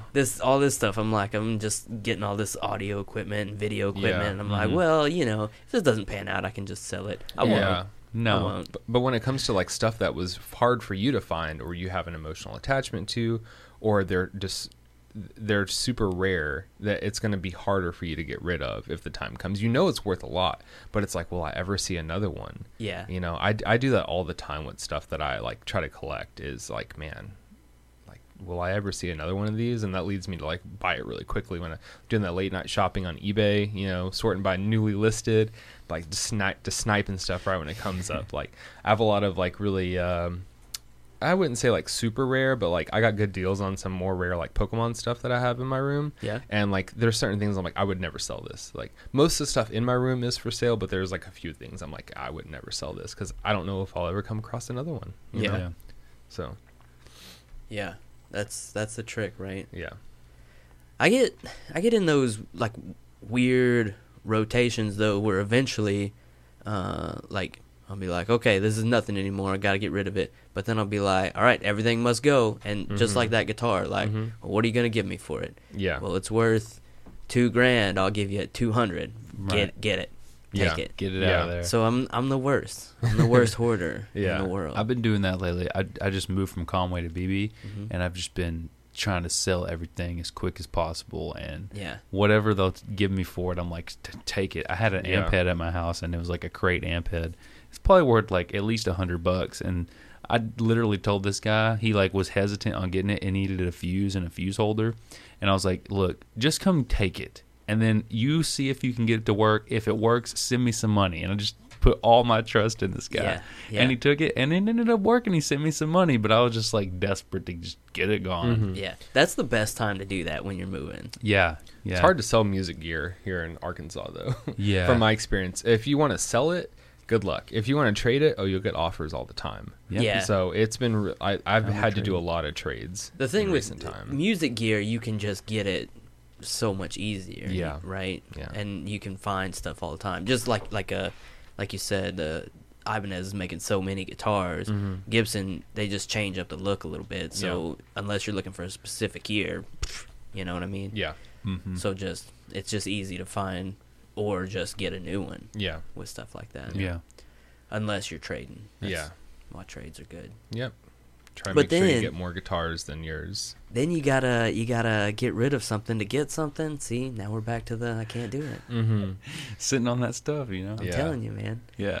I'm gonna build a castle out of just junk. I love it. It's helped me having a small room because I'm like, I really have to get rid of stuff whenever something big comes through. So that's kind of been a blessing and a curse. See, mine compounded when I moved from a 600 square foot apartment in Conway to this house, Mm-hmm. and had so much room to fill. Yeah. And I was like, well, guess I gotta get a lot of shit. You're like, Yeah. Opportunity has arose. Yeah. So yeah. let's just fill everything with everything. Yeah. So Yeah. But you're surrounded by stuff you really like. that You is know, true. That is cool. And It's not just like normal furniture that anyone can get. You know, it's all like kind of special to you in some way. Yeah. Yeah. And that helps a lot. Yeah. That it definitely makes a difference. And coming in really with this much space and a clean slate was even really kind of a bit of a blessing, because I got to Mhm. set all this up. And Right. Yeah. I love that. I was in the garage in Conway for my studio. Like, we put up some curtains similar to this against the garage door, and closed it off real good. And then we're still inevitably in a garage. Right. And so it wasn't acoustically sound as I would like it to be. Sure. But I moved out to BB to a log cabin, and it's just like everything I could ever dream of. So I got to set up my own space, and it's just, I know that feeling Yeah. when you finally get that room you want. I'm now at the point where I want to move this out of my house now. Yes, please. See, so I'm trying to. I'm roughly looking for a space, and I Yeah. want to find another space to pack all my hobbies into, That'd be tight. and just like a big open warehouse. I was and I thinking can warehouse. just, Yeah. build little rooms and then Yeah. just Yeah. convert it into everything. Well, Yeah. we've talked about in the past, me, him, and Rob, about opening like a very diverse building, like a warehouse, but it's for Practicing. practicing, And that would also have recording in there. recording, and I guess that's the big two. But then Yeah. it'd be a music gear place too. You know, a store you buy gear at, and then kind of like have you ever heard of Rocket Town in Nashville? It's like this. They got a skate It's a park, church. It's a church music skate park, venue. inside and outside skate park. Huge music venue, and there's also a side room with a smaller stage. Yeah, it's like a community center kind of thing, you Yeah. know. And so that's what this would be if we ever could, It's in Nashville. find the way to open it. It would be like you got a music store, and then bands could have a safe place to store all their gear and practice, because that seems to be a hard thing to come across as like a good safe practice spot. A lot of bands rent out like storage units and stuff Yeah. and do that, but I mean, it's questionable if it's safe or not. Yeah, Yeah. they usually flood.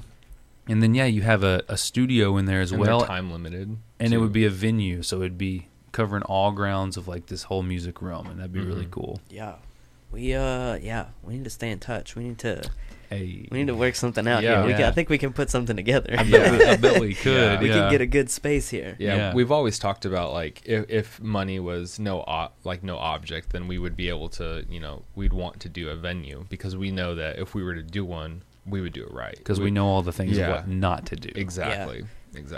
Really, honestly and truly, this is the time and the place to do that too. A venue, because around here it's very limited. Yeah.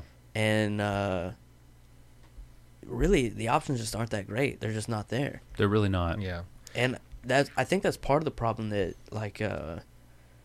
we don't get a lot of stop in. You know what I mean? Yeah. It just not only is there better options in these bigger places and a bigger crowd that can be drawn, but really there's just no great places to play either. Well, you have Verizon Arena, or what is it, Simmons? Simmons Bank now, You have yeah. Simmons Arena now, and then like if you want to play somewhere else, you got to play Rev Room. Yeah. There's Yeah. no in between anymore. Yeah. It's like arena show, club show, Yeah. and so you got these mid-level bands like even Attila, I'd say, was pushing it. But if you had somebody, they should have been in a bigger venue. yeah, if you have somebody come through like an edge band, like who's that big band right now that does Bad Wolves or Bad Flower?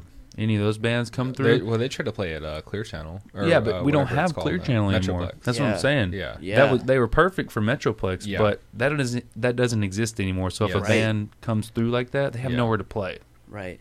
But And- you have to become like self-sufficient. That's why, these venues survive by selling. They're not just a venue; they also are a restaurant. Or a Right. bar. Right. Whereas Right. if we did one, we would have those jam rooms and a music store and recording studio, so we could get some profit from that. Supplemental income. To help supplement the venue side of Yeah. things. Right. Well, yeah. We all need to work together. Yeah. I feel like we've got some Yeah. smart ideas going Yeah. on. I between think all we can this. make this work. Yeah, Yeah. I think Yeah. we can make something Yeah. happen here between everything and all of our fingers and all these pies. We just make one big pie. Yeah. One big pie. We Yeah. take all these berries and make a mixed berry. I think like something comes out that. good. Yeah, I like it's that. pretty easy, man. Just get a warehouse or something, whatever you want. Section off those first couple rooms for jam rooms, And put- we're handy too. We put can on- build shit. So. Yeah. You just put on a bunch of those like Yale locks, and then give people codes to enter in their own room. Yeah, the renters, you don't, whoever's you don't renting need it. keys. Yeah. Yep.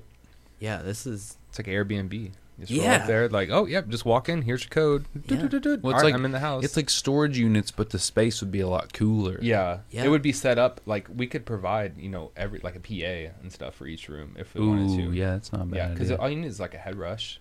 Yeah, Yeah, those Build- head rushes you could are build them pretty cheap. into the walls. Yeah. yeah. Have a stage set up in there. Yep. It'd be good. yeah. But musicians are also broke because they're buying other stuff. I mean, that is true. It's a passion. It's not for, to get rich off of. I mean, that's very true. If that That's- comes with it, great. But that's not why we do it. Right. For sure. And that's really, though, I think that's the way to go about it, right? Sure. You do something that you love, you have these hobbies, and you put all your time into it that you can. And if they come, something great. And if not, at least you're having fun doing it. Exactly. And I've learned that a lot with my real job. I've got half of the year off essentially, generally. So I started the tattooing thing. Yeah. I love it. Don't make a whole lot doing it, but Mhm. it's a great time. Started this, everything. And Yeah. I think that's the way to go about it. Yeah. Yeah. So this thing is just a reminder that success comes in different forms. So whether that's money, whether that's your memories, it's how you want to look at it. Sure. So, Yeah, and success is never what you imagine it Nope. to be. Yeah. Yeah. There's no really. That's the thing about success, right? There's no finish line to it. Right. Because it's just what you want it to be. Yeah. I don't think you should set limitations on yourself either. So like Yeah. you say, I reached this goal. I used to, when I was in high school, I'd say, if I could just tour one time, I would feel complete. Yes. I toured and I don't feel complete. I Right. want more. And Yeah. so like Right. Yeah. I quickly learned to not set any limitations. Yeah. Yeah. Goals, but not Yeah. limitations. Yeah. Yeah. Like milestones. Yeah. Yeah. Yeah. Yeah. I've been trying to say yes to a lot more stuff and to see where it leads me. That's You know- one thing I've been working on. I did that, and it made a huge difference. Yeah. and really it was my best friend who kind of drove me into that lane. Mm-hmm. And it definitely made a huge difference Yeah. in how I approach things. Yeah. And it made me more adaptable, which I have found is what I think is the most important trait of a person.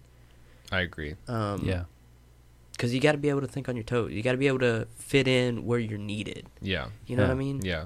I think that's not to be the best, but to be able to be useful. Yeah. Yeah. You know what I mean? Yes, I think that's absolutely. very important. Yeah. And that's and yes, I think goes a long way with that. Yeah. I agree. You gotta know your limitations with it, of course. Yeah. but You have to experience different things in order to know what you like and what you don't like. Yes, exactly. And it, gives you that background. You can always find something in common with someone if you've tried a lot of stuff. Exactly. And that helps a lot for stupid, like small talk conversations that sometimes you have to have. You at least may have something in common with this person other than how's the weather? Where are you from? What's your job? You can find something to click with. Like I do. I feel like I have a lot of different hobbies, and that helps me click with certain people that I may have nothing else in common with. But that one little thing is how we get together on it. Yeah, and then you never know how they could be involved with something else. Yeah. And then maybe that could be something beneficial to you in the future. You could be beneficial Mhm. to each other, All about Exactly. connections. Yeah. It is. Yeah, It that's is. how I got my job that I'm in now is someone I was friends with years ago in college because we were both into cards. He wasn't even into computers at the time. And years later, he's messaged me. He's like, "Hey, we have this job open. I think you'd be really good for it." I was like, "Cool." I haven't talked to you in a while, but it's cool that we had that connection still. Yeah. You never know when those connections are going to come through for you. Yeah, exactly. Mhm. All of my success, my great friendships, my great monetarily, my great everything that makes me feel more complete has all come from connections. You know what I Mhm. mean? It's Yeah. all people that I've met, people that I've connected with, people that have made a difference. Yeah. And it's really important. Mm-hmm. It's Yeah. very important. It's really what makes everything makes us all a cohesive unit. You know what I mean? Mm-hmm. Yeah. So how did so getting back to the band, how did you guys all come together? All the five of you, right? Dalton would be the one to. You want me to start? You are the man. Yeah, I can tell my side of it, but you were the. I'll get to your point and then you start. Okay. So, I was a freshman in college, and me and my friend Tucker and David wanted to start a band that was just like stupid heavy. So right off the bat, I guess you could say Levels just kind of started as a joke. We were like, we're not going to go like worry about anything. We're not going to go in this like stressing out or trying to be super serious. We just want to have fun and play shows and play like really heavy stuff that we like to play. And so, we kind of talked about it and like thought about who we could get in the band.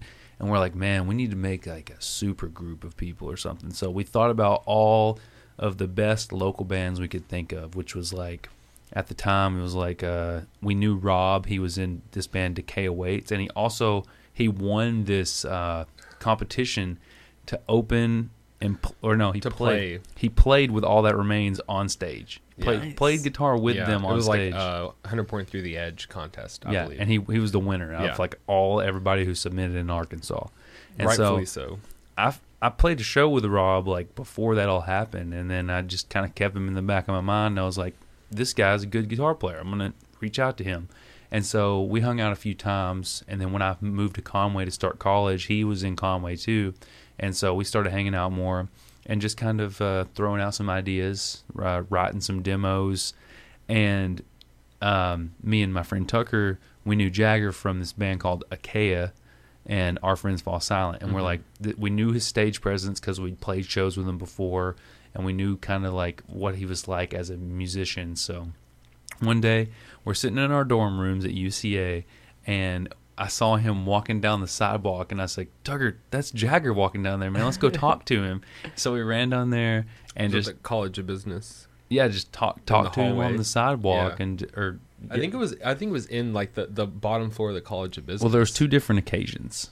One time you were walking by our dorm rooms, Short and Denny Hall, Okay, I probably didn't take it seriously at that time. Probably not. It was like Okay. the first time. Yeah. First time. Yeah. But You got to we- play hard to get. Yeah, right. We ran into him on a few occasions because he was going to the College of Business over there. Yeah. And anyways, my old band, Between You and I, was supposed to go on this tour, first ever tour in like 2014. It was a big hoax. Like the girl who was putting it on, it was a total scam.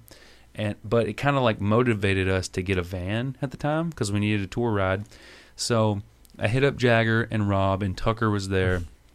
And we went to Mableville, over kind of where Bass Pro Shop is now, Yeah. on the opposite side of the interstate. And we were scrapping this big ass warehouse metal building for like all the metal so we could raise money to get our van. And they were doing it because I asked them to fill in on this tour with my other band. I had no idea. No, that's not why I scrapped the building. Well, they did it for fun. If someone messages you and says, "Hey, do you want to come scrap this building and tear it down?" Yeah, like how many opportunities are you going to get to do that? Of course I do. Yeah, We had And different goals. out here. of nowhere, he just messaged me. I'm like, okay, Yeah. this isn't sketchy, but I'm down. Yeah. Like, So we're over here tearing this building down, and then literally here's our building, and the lot next door to us, like the fence is right there. The lot next door, a fucking red van rolls in there one day, and then the next day we saw it had a for sale sign on it, and I'm like, we got to go check this van out. And so, long story short, we ended up buying that van next to the building we were scrapping to buy a van. And it was for a completely different band. And then it Yeah. ended up being that Jagger and Rob are in Levels now, and we used that van to tour in. it was our home. It was our home, and me and Rob wrote a lot of the songs during that period of time for the EP, and we had no idea what to do with them. And we brought him into the mix, and he just came and like revamped a lot of the parts. And that's the mix that you hear is like me, Rob, and Jagger's ideas all combined into one. And it took us a few times to go through vocalist before we landed on Jake, because we knew him from another band. And that's how everybody got into this band. Like they were in a previous band that was semi-successful in the local scene, and so we just, we wanted to kind of bring that all together. And so Jake got in the band after he tried out on our first single that we ever released called Become, and that was the first time we got it mixed by Randy Pascarella up in New York. And we didn't have a bass player. We started booking our first tour. We released that song in the end of 2015, December, I do believe. And we started booking our tour for June of 2016. And so Jagger said, hey, we need a bass player because it's going to look good on stage, and like we're missing that factor. And so he hit up his old friend Jacob, who used to play in a band with him called Our Friends Fall Silent. And they were pretty big around the Hot Springs area and played Downtown Music Hall a whole lot back in the day. We were very fortunate to play a lot of really good shows, open a lot of good shows. And Jacob came to one of our shows we played just to meet us, and then we played our first show together. Was it the kickoff? I think so. I think it was definitely the first day of tour. The first day of Yeah. tour was in Conway at this little tiny building, no AC, just hot as balls, and like 7,500 kids in there just slam packed in this Yeah, little people were up in like there was like this little ladder that would go to like a storage loft. area. It Yeah, was like a loft. Yeah, there's people up in the loft too. This was like It was a sick. 20 by 25 room, very small. Yeah. like a little bit bigger than this room. Yeah. And anyways, a couple days into tour, Jacob just clicked with us like you wouldn't believe. It just I knew worked. I knew it was gonna happen. Yeah, I it know. worked out. I know. Me and him spent a lot of time together, like in that band, just hanging out. We had a lot of like the same interests, and we both like, for better or worse, play off each other. Like it's just could be good or bad when we're together. We just have that connection.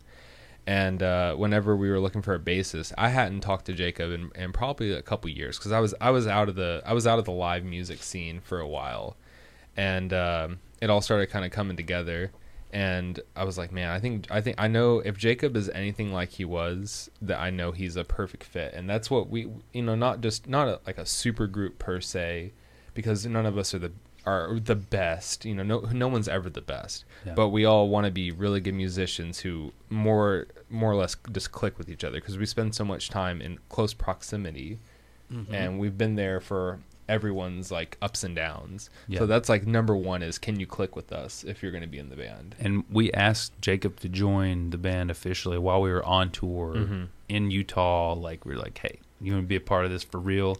And so we've been the same lineup ever since. And it's more than just a business or a band. Like, we are like brothers. Yeah, seriously. we're a family. Like, we hang out all the time and just talk about nonsense that isn't music related, Yeah, you know? we just Yeah. went to Florida together. Yeah, like on a trip, not Yeah. related to music whatsoever. Yeah. So it's really important to Yeah. us to have that connection outside of just the music alone. Yeah. We don't see too many other bands like just by being around them. We're like, there's no way they hang out outside Yeah. of practice. Yeah. Right. You know. We see that more times Yeah. than not.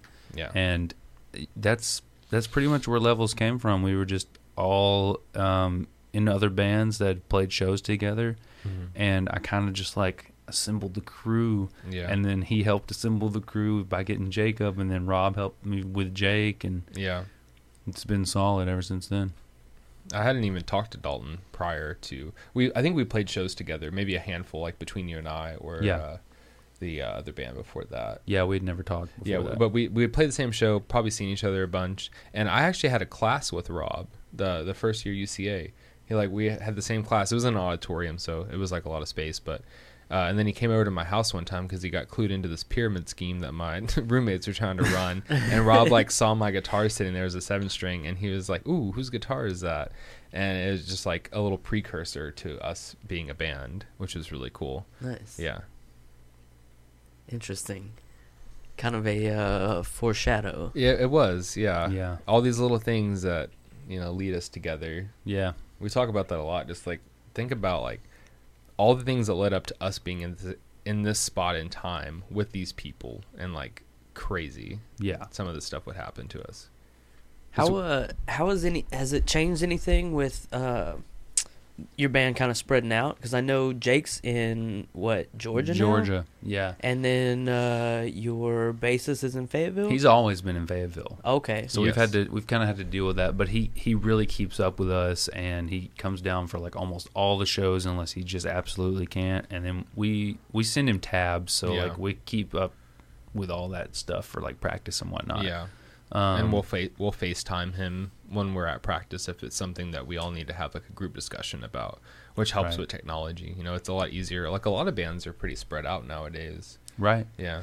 And they just get together to tour, and that's kind of what we're Yeah. trying to transition to, Yeah. is to make it to where we only tour instead of playing a lot of local shows, Yeah. because we don't want to overplay our market. But yeah, this is the most spread out we've ever been because we all started in Conway. It was Jake went to UCA, Jagger went to UCA, Rob and me all went to the same school. Right. So we were all there at the beginning, and then Rob's the only one in Conway now. Mhm. Jagger moved to Little Rock first, so it was just me and Rob. Now I moved out to BB. So now we're trying to we're adapting. So, Yeah. I've always said that practice is what you do by yourself, and then when you guys come together, that's when you're making sure things are tight. So how do you guys deal with that now? How do you, before you go on tour? Do you all get together and make sure everything's where it needs to be? Yes. How do you make that happen? That's a great point, and we definitely have those tour rehearsals to where Jacob will come down the night before a show, Mhm. or if it's a tour, then we try to get him down more than a couple times, Yeah. But we get get everybody together weekly Yeah. too. Me, Rob, and Jack are always get together weekly. Yeah. Yeah. Whether we practice or hang out and talk business or whatever, Yeah. or record. But yeah, we always make sure we get together and do at least one live practice together before a show to get what you said, get that tightness. Yeah. That was my, because you're staying tight on your own, but it's different when you have the whole pieces there, right? Mhm. Absolutely. It's not the same. No, not at all. When just playing guitar just when you add a drummer, that's a whole Mhm. nother aspect to the whole thing, right? Yeah. So then, or two guitars playing together totally changes the whole aspect Yeah. of everything. Yeah, see, that's where the in-ears actually help in a big way, because with them canceling out so much sound, you're not as affected by someone being off because you have that metronome in your ear and you have what you're wanting to hear. So for me, like, I've always played off the drummer. That's been my, because usually the other guitarist is always on the other side. I don't have any of him in my monitor, if I even have a monitor. So I've always played off the drummer. And when you're doing that, you have to adjust to someone being off a little bit. But if you're both a little off, then it just gets all out of whack. Where when you have the clicks in your ear, you're like, as long as I'm on this, everyone else should be on the same page. So that definitely helps us transition back into playing as a unit instead of just as a one-man show at home. Do you guys personally practice against the click track just to make that more efficient? I do every time. I don't, actually. As a drummer, I would imagine Yeah. you do. Yeah. You probably are like, you guys should do this. I tell them all the time. Yeah, Yeah. I send them the in-ears. I'm like, hey, here's the mix. Y'all just Yeah. practice to this. But I don't. I practice to the songs and the clicks. So Yeah. Yeah. I like I'm really big about memorization about stuff. So Mhm. I like listening to the songs, that way I know every single part. And like when I'm playing, if I know there's a mute still in my head, I'm like hearing the song. Yeah. So I know where the mutes come in, and I just commit it to memory in case something does go wrong. Yeah. I can play to anything. Yeah. So As a guitarist, that's how I play Yeah. music. Is I'm playing it by memory, Exactly. and I'm going off the cues of the sound that Yeah. I need, yeah. which is dangerous in a Yeah. live set. But yeah. I have played drums before in a live set, and I'm a terrible drummer. And the whole time I was like, we should have practiced this on a click because this guy's fucking off. Yeah. Click changes. Yeah. it, man. Drummer's got to be on click. Yeah. Hate to interrupt. Do you have a bathroom? Yeah. There, if you're a quiet peer, which is there's one in here. If not, you can use the one out front. I'm bladder shy. Either way's fine. I'm gonna go hit that. Y'all keep going. Okay. Yeah, I was surprised when Rob was telling me about the Ibanez's though. Oh yeah. He definitely hard sold me on them. I still haven't had a Yeah. chance to really play with a higher end Yeah. one that's decent. Yeah. But I am very interested now. Yeah, well, man, you're welcome to try mine out anytime. Open invitation. Feel Yeah. free. You can borrow it if you want. I don't care. I'd be a little shy on that one. It's okay. I'm pretty tough. I'm pretty tough on shit. I fuck shit up. That's and that's one of the reasons that I'm just like bring all this shit in and then I fuck it up and I'm like, oh well, okay. Yeah. At least Yeah. it was mine. Yeah, I feel Right. that. See, when it comes to like having guitars traded into me through like Facebook Marketplace deals or whatever, so I never feel connected with that guitar. Yeah. Like it's only the guitars that I've purchased personally that I feel more connected to. Strangely enough, I don't know why. It just that's the way it is. So like when I got the Ibanez, I was like instantly. I've never played a fan fret, never played Fishman pickups. I've only heard, and typically I'm not one to like really believe hype about products. Mm-hmm. And Fishman's just, man, they blew me away because we were really big on passive pickups after we switched from EMGs. And this is still an active pickup, but it has two different voicings. So it has a passive voice, and then it has you pull the knob up for the push pull or whatever. And it has an active voicing. So I have two different options. And I had Brandon rewire it to where it would be on the passive voicing first while the knob's down. And I was just blown away with everything. Everything about that guitar is so good, and it's none of it is something that I've had before. It just all works very well together. Yeah.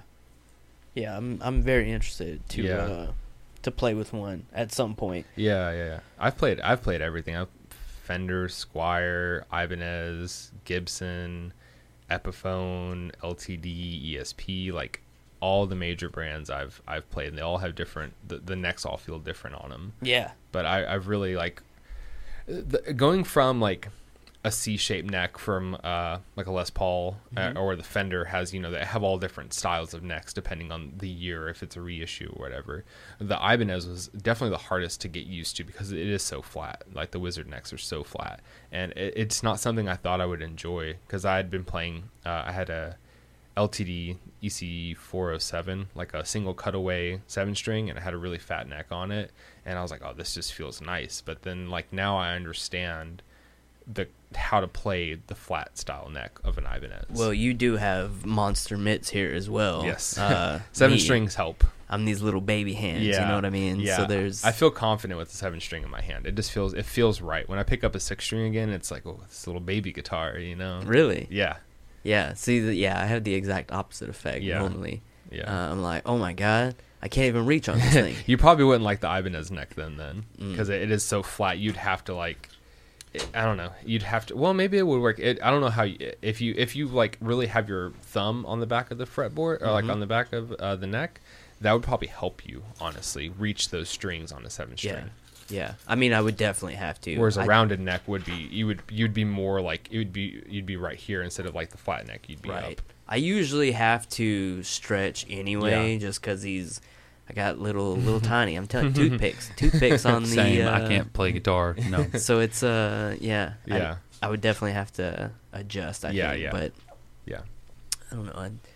Again, adaptable, right? Sure. That's the trick. That's Sure. the catch. That's the thing. Yeah. Speaking of adaptable, when we were in Florida, we went to. You want one? Oh yeah, sure. Yeah, let me break my streak there. Break your edge real fast. Yeah. I've been working on it for a while. Whenever we were in Florida, we have a buddy down there, Hunter, and he is a really really big guitar player and collector of Matt Heffy from Trivium. Mhm. He has a lot of his actual personal guitars, and I get so comfortable at home and with practice just playing our stuff that it was really nice to get with another guitarist who, like, he isn't in a band, so he just does a lot of like cover songs, and we were just kind of like all passing different guitars around playing stuff. So it was like 1 minute I have like Explorer in my hand, and the next minute we have a 7-string, and then the next minute there's an Epiphone. Like, it was really cool to experience all those different guitars very quickly, and it was one of those things that I was like, man, I really miss like doing cover songs. Like, it was really fun just to like crank the music up and just jam out instead of just only focusing on practicing for levels and stuff like that. Yeah. So that was that was a good experience to have, and that whole trip was just really good to like end of the year, clear my mind, like, okay, I want to go into 2020 and I want to play more guitar, I want to do more cover songs. And the only downfall is like I have a really good memory, so I'll find myself like copying other riffs not intentionally, and then I have to have him like saying, oh no, that's from a different song, but it's like subconsciously I like commit it to memory. But that's good that you have that voice that'll do that. Same for me. He does the same. So. Yeah, that's good. And I'm sure that's part of where that closeness comes in and helps. Yeah. Right? And you I'm sure, well, I mean, obviously you guys are still friends, so when you say that to someone, you guys, you don't take it personal. Right. No, not at all. And that's Never. important. That's something I've been trying to work on as well, is taking not just immediately shutting down an idea, like, because it does take a while to mold a riff or to mold a drum pattern into something that sounds good. Like, whatever's first put out on the table is once again saying yes to everything, is just seeing where the idea goes, seeing how it can be molded, see what other people can add to it. So I've been working on that as well. Yeah, I definitely. That can change. That can be a game changer in general. Yeah. So what were you guys doing in Florida? Just hanging out? Yeah, it was Rob's birthday is on the 27th, Mm-hmm. Okay. I think, right? 26th, 27th. 27th. 27th. And so yeah, his mom, she owns a condo down there that she rents out, and so she's like, just y'all go down there and have a guys trip. It was off season, Nice. so no one was down there renting. It was cold. Yeah, Nice. What part of Florida was it? Navarre Beach, Close to Panama City? Pensacola, Pensacola. and Okay. Destin. It's like in between Pensacola and Destin. Yeah. Yeah, I haven't spent much time in Florida. I hear it's pretty wild though. I hear that place Yeah. is crazy. you always hear about Florida man doing something Florida man. crazy. Yeah, We Florida saw man. at least 2 or 3 Florida men. Yeah? doing something Yeah. crazy. Yeah, one guy was getting pulled out of his truck, and another guy had like 3 or 4 cops around him in the Walmart parking lot. Yeah. Jacob turned into Florida man. Oh yeah, Uh-oh. drank too much Kraken. Yeah. Oh, that'll do it. Yeah. Yeah. Yeah, it's a good time though. You Yeah. gotta have those for sure. Mm-hmm. Did I had to babysit everyone. Yeah, Jagger's straight edge, so he drives us. You know. Yeah, Oh. I drive. Yeah, I don't drink. nice, Yeah. Never have. He's never a will. blessing. nice, yeah, Blessing to tour life that Yeah. helps. and Yeah. life. I drive it. I drive the late nights because everyone just drinks after the show. Right. And winds down. You know. I guess my winding down is blue Gatorade and driving late at night. Cool blue Gatorade and driving late. Do you just don't enjoy it? You just don't. It's not what you want to do, or is there a reason at all? I mean, at face value, it's definitely just every time I've seen someone, like, I understand, like, I guess my thing is not drinking. It just doesn't smell good to me. Okay. And then the effects of drinking too much is something I look at. I'm like, man, that looks stupid. Like, I don't ever want to be like that. I want to be able to remember, you know, all the things I experienced, right? Yeah. And then just some family stuff, a lot of dad's side of the family, a lot of, you know, dying younger than they should have from stuff and things Yeah. like that. But it's just it's more of like, I've definitely come to peace with it later in life of not like judging people about it. And I just it's just not something that entices me whatsoever. Yeah. So until that time, you know, if that ever changes, then that's how it's going to be. But as of now, like, I think I've made it this far, being surrounded Yeah. by all types of things that it's just, I don't know, the effects just doesn't look like something I'd enjoy. Yeah. So, but it's cool. I still hang out with everyone, still have a good time. You Yeah, know? he'll go. He stays up late with us. Like, goes out to any place we go. Mhm. You know, so it just, I don't know. You just can't even. Not even a thing. Can't No. even tell a difference. Do you as someone who does drink, when I don't drink and I'm around a bunch of people that Mhm. do drink, Mhm. I just get so like, oh my god, these fucking guys. Yeah. You know what I mean? Oh, yeah. Do you ever get that? Yeah, just a couple of days ago, I was like Yeah. that. And in the Florida trip, I'm like, you guys are so stupid. Yeah. You know, but it's funny. He's always got a good attitude about it, though. Yeah, I mean, until it affects me personally, like, then I'll have a problem with it. But, like, if I just have to corral some people, that's not a big problem. You Yeah. know? You got to keep everyone in line. But because no one gets belligerent Right. or anything. Yeah. But it's just That one time, which one time California. you were the Kraken? Yeah. Yeah, that wasn't belligerent. What would you call that then? When Jordan was carrying you. Yeah. That wasn't belligerent. That was the people that were belligerent were the dude chasing the other dude with a baseball bat. Oh, that was yeah. belligerent. I guess Wow. so. Yeah, I was no. more like I was the other You were- B dude, word. he I was- was blackout. No, you were you were incapacitated. Yeah. This man, yeah, the Kraken does that to him. That's like, for me, I don't mind driving people around, but if like you can't take care of yourself, that's a problem. Sure. I'll let someone else deal with that. I'm not putting up with it. Yeah. So like I'll let people do them, and then when it comes to like Jacob, like Rob took him. Like I was like, hey, go check on him. Yeah. Or like Jordan carried you. Like that's where if it affects me personally, you should be able to take care of yourself. You know, Yeah. I'll let someone else deal with that. But I don't mind making sure everyone gets home safe and stuff like that. Yeah. But up until that point, yeah, you were just out. Yeah. And like we were like driving into Walmart in Anaheim, and you were out of the van for some reason. And Jordan was like running behind the van with you on his back, and then we roll up, and there's a dude chasing another guy with the baseball bat. I'm like, this is a shit show. I'm driving, so I'm like, get in the fucking van right now. Like you need to be in here. We gotta go. Like I don't want to be here. We Yeah. gotta find somewhere else to Yeah. be. Yeah. So, but it's more of just I don't know. It's something like I said.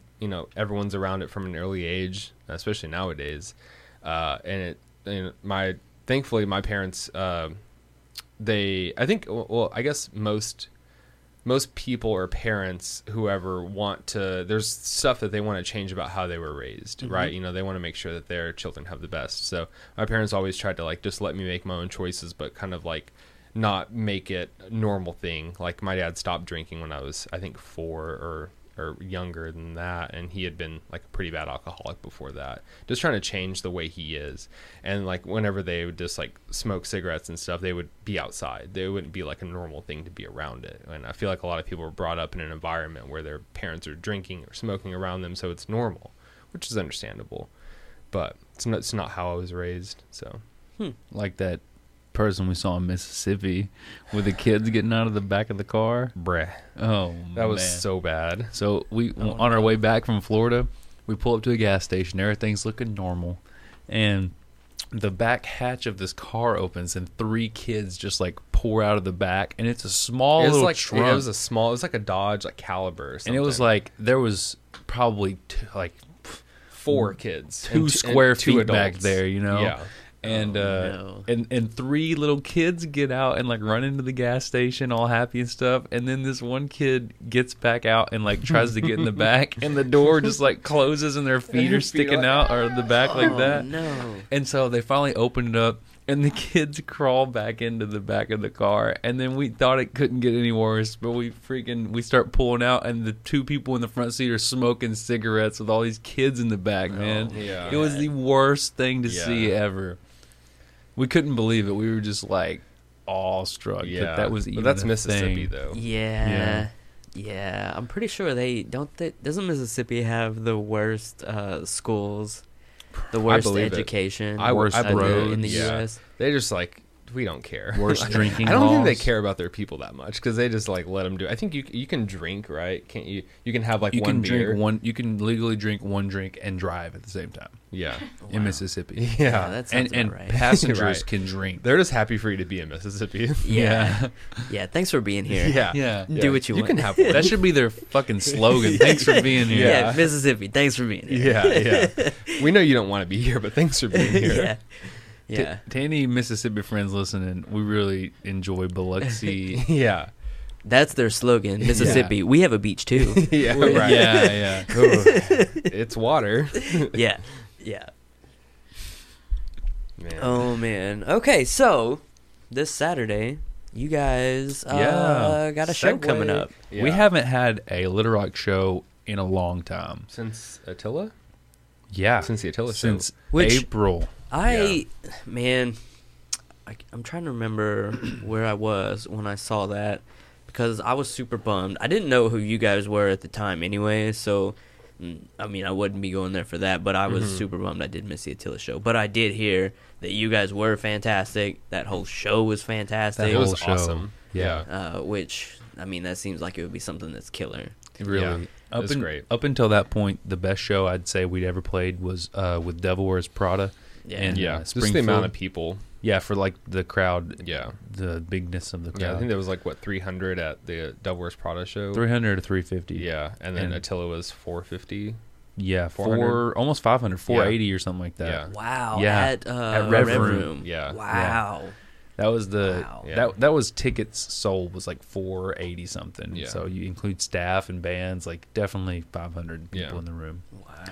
So That's pretty amazing. yeah, I didn't like playing Rev Room before that because the way the room is, I feel like it's very like hollow sounding on stage. Like all the sound just leaves and it doesn't reverberate back. but when Well, you get all those people in there, it soaks it yeah. up and bounces it back to you. Yeah. You know? Yeah. So I really enjoyed that show sound wise. so yeah, we haven't played Little Rock since April, and this will be our first time back since then, and Yeah. we're really stoked to be a part of this Punks for Paws. You know, Yeah. Punks for to Paws. do it for a good cause. How did you guys get involved in this? So, my friend Christian Hill, I think he just hit me up because we've always stayed in touch. He's been in bands that I've played with before, and you know, we talk. I've recorded him at my studio before with his other bands. So, he just asked me if Levels wanted to play the show, and told me what it was about, and I was like, I love animals Yeah. so much. We all right? love animals. Yeah. So I have 2 dogs,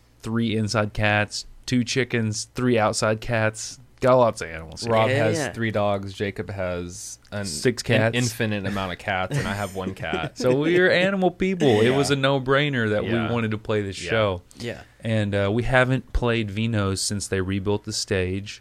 And so we've kind of just been dying to get back to Vino's and play. And our friends in Abamel, I've been friends with those guys for a long time now. I recorded their EP. And we've played a show with them, Yeah, they played our CD release show. something like that. So it was supposed to be, wasn't. I don't know. They played a cool show, a local show. And so we've been really good friends with them for a while. Anchor of the Appetite, I just recently got to meet those guys because I helped shoot a little bit of their music video with Hayden Valentine.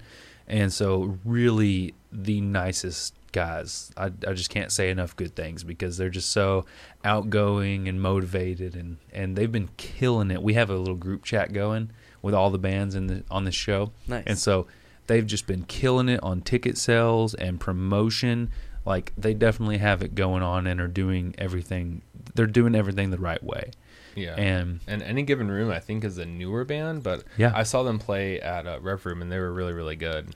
and they have some members from other bands that Yeah. have played Arkansas for a long time. Yeah. So definitely going to be seasoned musicians up Yes. there on stage. Yes. For the Nice. whole I night. feel like Abimail's been a band forever. Abimail was really, really popular. Like, how many years ago was that? Like I feel like 2010 or 11. Yeah, something like that. That was like they were doing it back then. They were doing it back then. They must like, have like taken a break or They- something. They took a break. I'm pretty sure, like, correct me if I'm wrong, but their guitar player, he joined the military, and so he like had to take a lot of time off for it.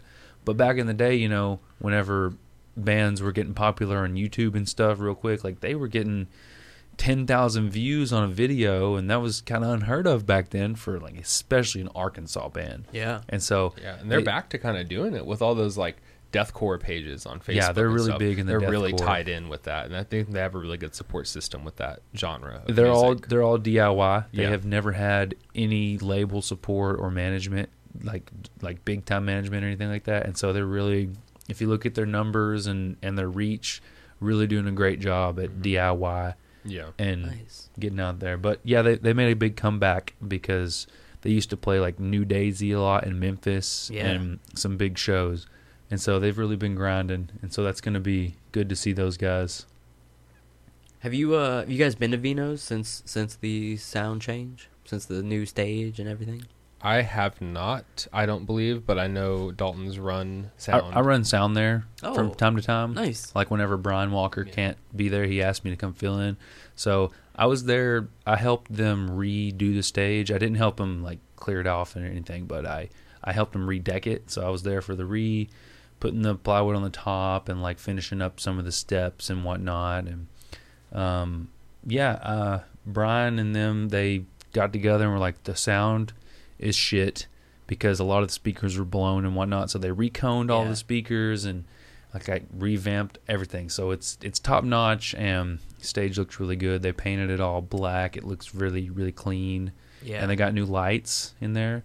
So it's gonna be a really good experience. I know they've had like several shows since they've redone the stage. But Yeah. I've managed to make it there once since that redo, and I was very impressed. yeah. Yeah. Especially compared to what it was, because like Yeah. you said, It's been around for a long time. Yeah. Like the 90s, The right? 90s. yeah, Yeah. it had gone through some shit for Yeah. sure. Green Day played there. Yeah.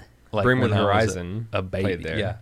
Yeah. Yeah. Yeah. Yeah. There's been a lot. There's been a Yeah. lot on that stage. Yeah. That at one time that was the go-to spot. Oh you man, know? those even Yeah. for local shows it would sell out. Yeah. Like my girlfriend talks about, she's a couple years older than me, so she was like in the heyday of the locals selling out, like PM Today and all those they just had like a throwback show with a lot of bands from like the mid 2000s that used to play there a lot, and it's crazy to see old photos and videos from Vino's, knowing how it was is now. Great. I remember as a teenager, because it's a one-stop shop. You get your pizza, right? Yeah. Oh, the You pizza's got a so show, good. too. Alcohol, yeah. Everything's there, man. Yeah. You got everything. It was a Yeah. great hangout. And Yeah. even if you didn't know who was playing, it was a good spot. It's good Right. times. And I feel like it needs to be more like that. Even if you don't know who's playing, you go there to support not only the venue but every band that's playing, Yeah. and just to have a good time. Like, go out on a Saturday night. If you're like thinking you're sitting at home and you're like, oh, what should I do tonight? I don't know what to do. Like, go to a freaking show. You'll meet some interesting people. Yeah. Have some interesting conversations. Try something new, maybe. Mhm. Yeah. Don't leave after your friend's band plays. Yeah. Yeah. Yeah, that's a big thing, right? And that goes back to, again, like saying yes to things. Yeah. Like, check out this new band. Yeah. Right? Yes. Maybe Yeah. you'll be impressed. Go to some Mhm. different genre shows. Like I've been to metal, rock, rap, electronic. I've been to all different types of shows, and like I've been very surprised finding some artists that I like out of Yeah. those other ones. Even if I'm like putting it down before, I'm like, oh, I'm just going for my friend or my girlfriend, and it's like, oh well, I'm actually like pleasantly surprised by this other artist that I never would have thought of. Yeah. It's really cool. I'm very fortunate in that I like a little bit of everything, you know. I like Yeah. to taste all the genres anyway. Yeah, I do not. personally. So I'm very, very fortunate in that. But I found that even if it's something that I'm not really like super stoked on, for the most part, I can be appreciative of someone who's just going up there and playing. You know what I mean? Right. Like I see a lot of bands where you can tell there's a musician in there and he doesn't belong. Like he is the shining star. yeah. And you're like, you just need to be in a different band or something. So I mean, totally you do feel see that. But even someone who's not that great, that I'm not that impressed with, I'm like, well, at least they're doing something. You know what I mean? Yeah. And I don't know. I find some joy in that. That even if I'm not, I don't know, enjoying what they're doing, at least they're doing something. Yes. At least they're going for it. If they seem like they're having a good time with it, at least they're having fun. I love seeing that. Yeah, I'm personally, I have this curse where as a musician, I like analyze every band that I'm watching. Like it's hard for me to just turn off the musician side of me and just enjoy the show. Like I'm always like, oh, what gear are they using? You know, do I like this person's tone? Did he mess up on the guitar part? Like, and my girlfriend's like, why can't you just enjoy the show? I'm like, because I'm just analyzing everything and learning and critiquing. And that's just, I think that's just part of being a musician, especially one that like performs live. Yeah. Yeah. It sucks. It does suck because it's hard for me to enjoy stuff, but at the same time, like I'm always learning. Yeah. With that. Well, I mean, that's the other side of that coin, right? When you can focus in, you can pick up something that you might need, Yeah. or that you can take with you. Yeah, we used to do that for gear a lot. We would, like when tour bands would come through, like look at peek over their pedal board and look at their amp settings. Oh, like, yeah. trying to get that information. I still do that all the time. yeah. That's the first go-to when I see him Yeah. setting up. I'm like, what's he got? What's he Right. using? Where's Right. And we were talking actually about like how you could tell a band was good is you'd get up there and if they had like a sick bass tone, because that would be one of the first things they sound check. You're like, ooh, this is about to be good. Yeah. Or the bass drops. If the bass drops hit, you're like, Yeah. ooh, this is about to be good. Yeah. So yeah, this Saturday, Punks for Paws. What's the so? Tell us more about the Punks for Paws thing. It's a benefit, right? Right. So Punks for Paws is Partnering with Ark and Paws for this show. Ark and sure. Paws is like a Is it a rescue shelter? it's kind of like a rescue shelter, but they don't have a physical location. Okay. It's more like this big group of people who foster pets that are out of homes, and then you can go on their website and look at all the pets, and you can go pick up the pets if you want to adopt one from a foster home. And so they don't have like a single location, like a network. Yeah, it's a Nice. network instead of a shelter where all the animals are kept in one location. Like it's spread all over Arkansas. That seems like it's a better deal anyway, right? Like the Yeah. dogs or the animals got a home that Right. they're a temporary, rather than just like a little kennel, right? Exactly. Yeah. I think it's a better option. But all these proceeds are going to go towards Ark and Paws, and they're going to use it to give these animals, food and the necessities like treats, toys, everything you can imagine. They're going to send it out and make sure that all these goods are sent to the right foster homes to take care of these animals. Right. And so it's really going to help raise awareness too, because did you know about Ark and Paws Nope. before the show? Exactly. Not at all. See, so a lot of people don't even know that it exists, And I got a cat, my cat Jax. I got him from Ark and Paws. I just Google searched it though, so I'm hoping it can really raise awareness for people looking to get an animal, because instead of just going down to your local animal shelter, you can look right online and find you a pet that fits your needs, that is in need of a home, instead of going to a shelter and having to see all the animals there. That you'll be sad. Yeah. You'll be so It's sad. tough, man. Yeah. Walking through a shelter is tough. And especially if maybe The maybe commercials there's all for those dogs shelters. there. Maybe they're too young. You don't want a young dog. You want an old dog, and like you don't find that one dog you need at the shelter. This Ark and Paws is really opening a door opportunity for people to come and like find the animal that fits their needs, and you're helping an animal in need. So Yeah. it's really nice. All the proceeds are going to go straight towards that. All these bands that are on here are coming from Abamel's from Jonesboro, and then we're coming from all across the state. Like Jacob's driving down from Fayetteville. Like we're all coming together to do this show. And I think the dudes in Anchor the Appetite, they're from Russellville area. So we're all coming down to Little Rock to do this together, and Yeah. it would mean a lot. The more people that would come out and show some support. They're taking donations for animal products, and there's going to be some raffling and giveaways. Mm-hmm. I know that the company that Rob works for, Leather Brothers, they're partnering with this show. They're doing like a gift basket type yeah, of and thing. it's like a $200 or $100 value of like dog collars, treats, harnesses, leashes, Mm-hmm. all that, and they're gonna be raffling that off for people who enter the raffle. I think it's probably gonna be like $1 or $2 Yeah. to enter it, and so there's a lot of cool stuff. There's cool vendors that are gonna be there. They have Punks for Paws shirts that they're gonna be giving away, and that you can also purchase.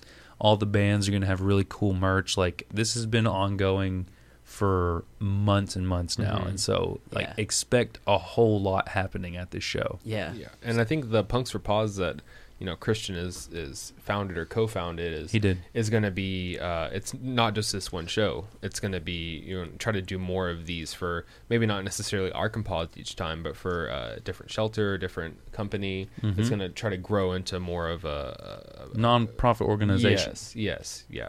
Not just a one single use show. Yeah. One-time fundraiser. And that would be great. yes, absolutely. So people can. So this Saturday, January 11th, $10 at the door, $8 if you buy your ticket before. And Mhm. tickets right now are so limited. Like, Yes. they're about to cut off tickets. I'm pretty sure we in Levels are the only ones who have a handful of tickets Yes. left Yeah. to get. So Yep. if anybody's looking to get a ticket and save a couple bucks, then just reach out to us. We Yep. can you take can message us on the band page. messages on the Yeah. band page individually. We'll get you with the right person in your area. Yeah, we're located in BB, Conway, Little Rock, Little Rock, Fayetteville. And Nice. and we can ship you tickets, or we can just put you on a list. And if you want to cash app us the money, PayPal, whatever, like, we can reserve your spot, Mhm. and you'll save a couple bucks. Nice. And So- it's really looking like it's going to sell out, because the max cap on Vinos is like $350, and there's well over that already interested or going Yeah, on it's the over event page. 400 last time I saw. Yeah, Yeah, I've seen the event going around social media a lot. It definitely seems like a lot of people are interested, yeah, which should be. It's a great cause. yeah. So yeah. you can also bring goods to the show for Yes. donation. Yes, you can. Okay. Any kind of dog, cat. They have all kinds of animals at Animal Shelter. They have Yeah. rabbits and all that stuff. So Yep. anything that could potentially benefit an animal in need, you can bring that to the show, and it will be accepted Mhm. and go to the Nice. right spot. You can Yes. rest assured it will be Yeah. going to a good spot. So yeah, so a bunch of rad bands Yeah. helping Mhm. animals. All different types of genres too. So Yeah. that's one thing. If you're not a fan of our music, you may be a fan of another band. Yeah. Yeah. It's really nice. Abamel is deathcore. Yeah. Levels is kind of Metalcore. metalcore, new metal. Anchor And- the Appetite's really pop rock, punk pop. Same with Any Given Room, I think. Yeah. So wide variety there. Pop Yeah. punk.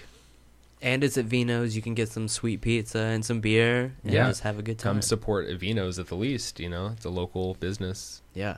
Yeah. Exactly. Yeah. We're going to be there for sure. Sweet. We're going to come hang out, see everyone. Yeah, we're Have a excited good to see time. you. Yeah. Yeah. It's going to be good. Yeah. Yeah. Will that be the first time you're seeing Levels? Yeah. Okay. Live. Okay, Yeah. cool. Awesome. Yeah. Cool, yeah. So I'm very excited. Yeah, we're excited too.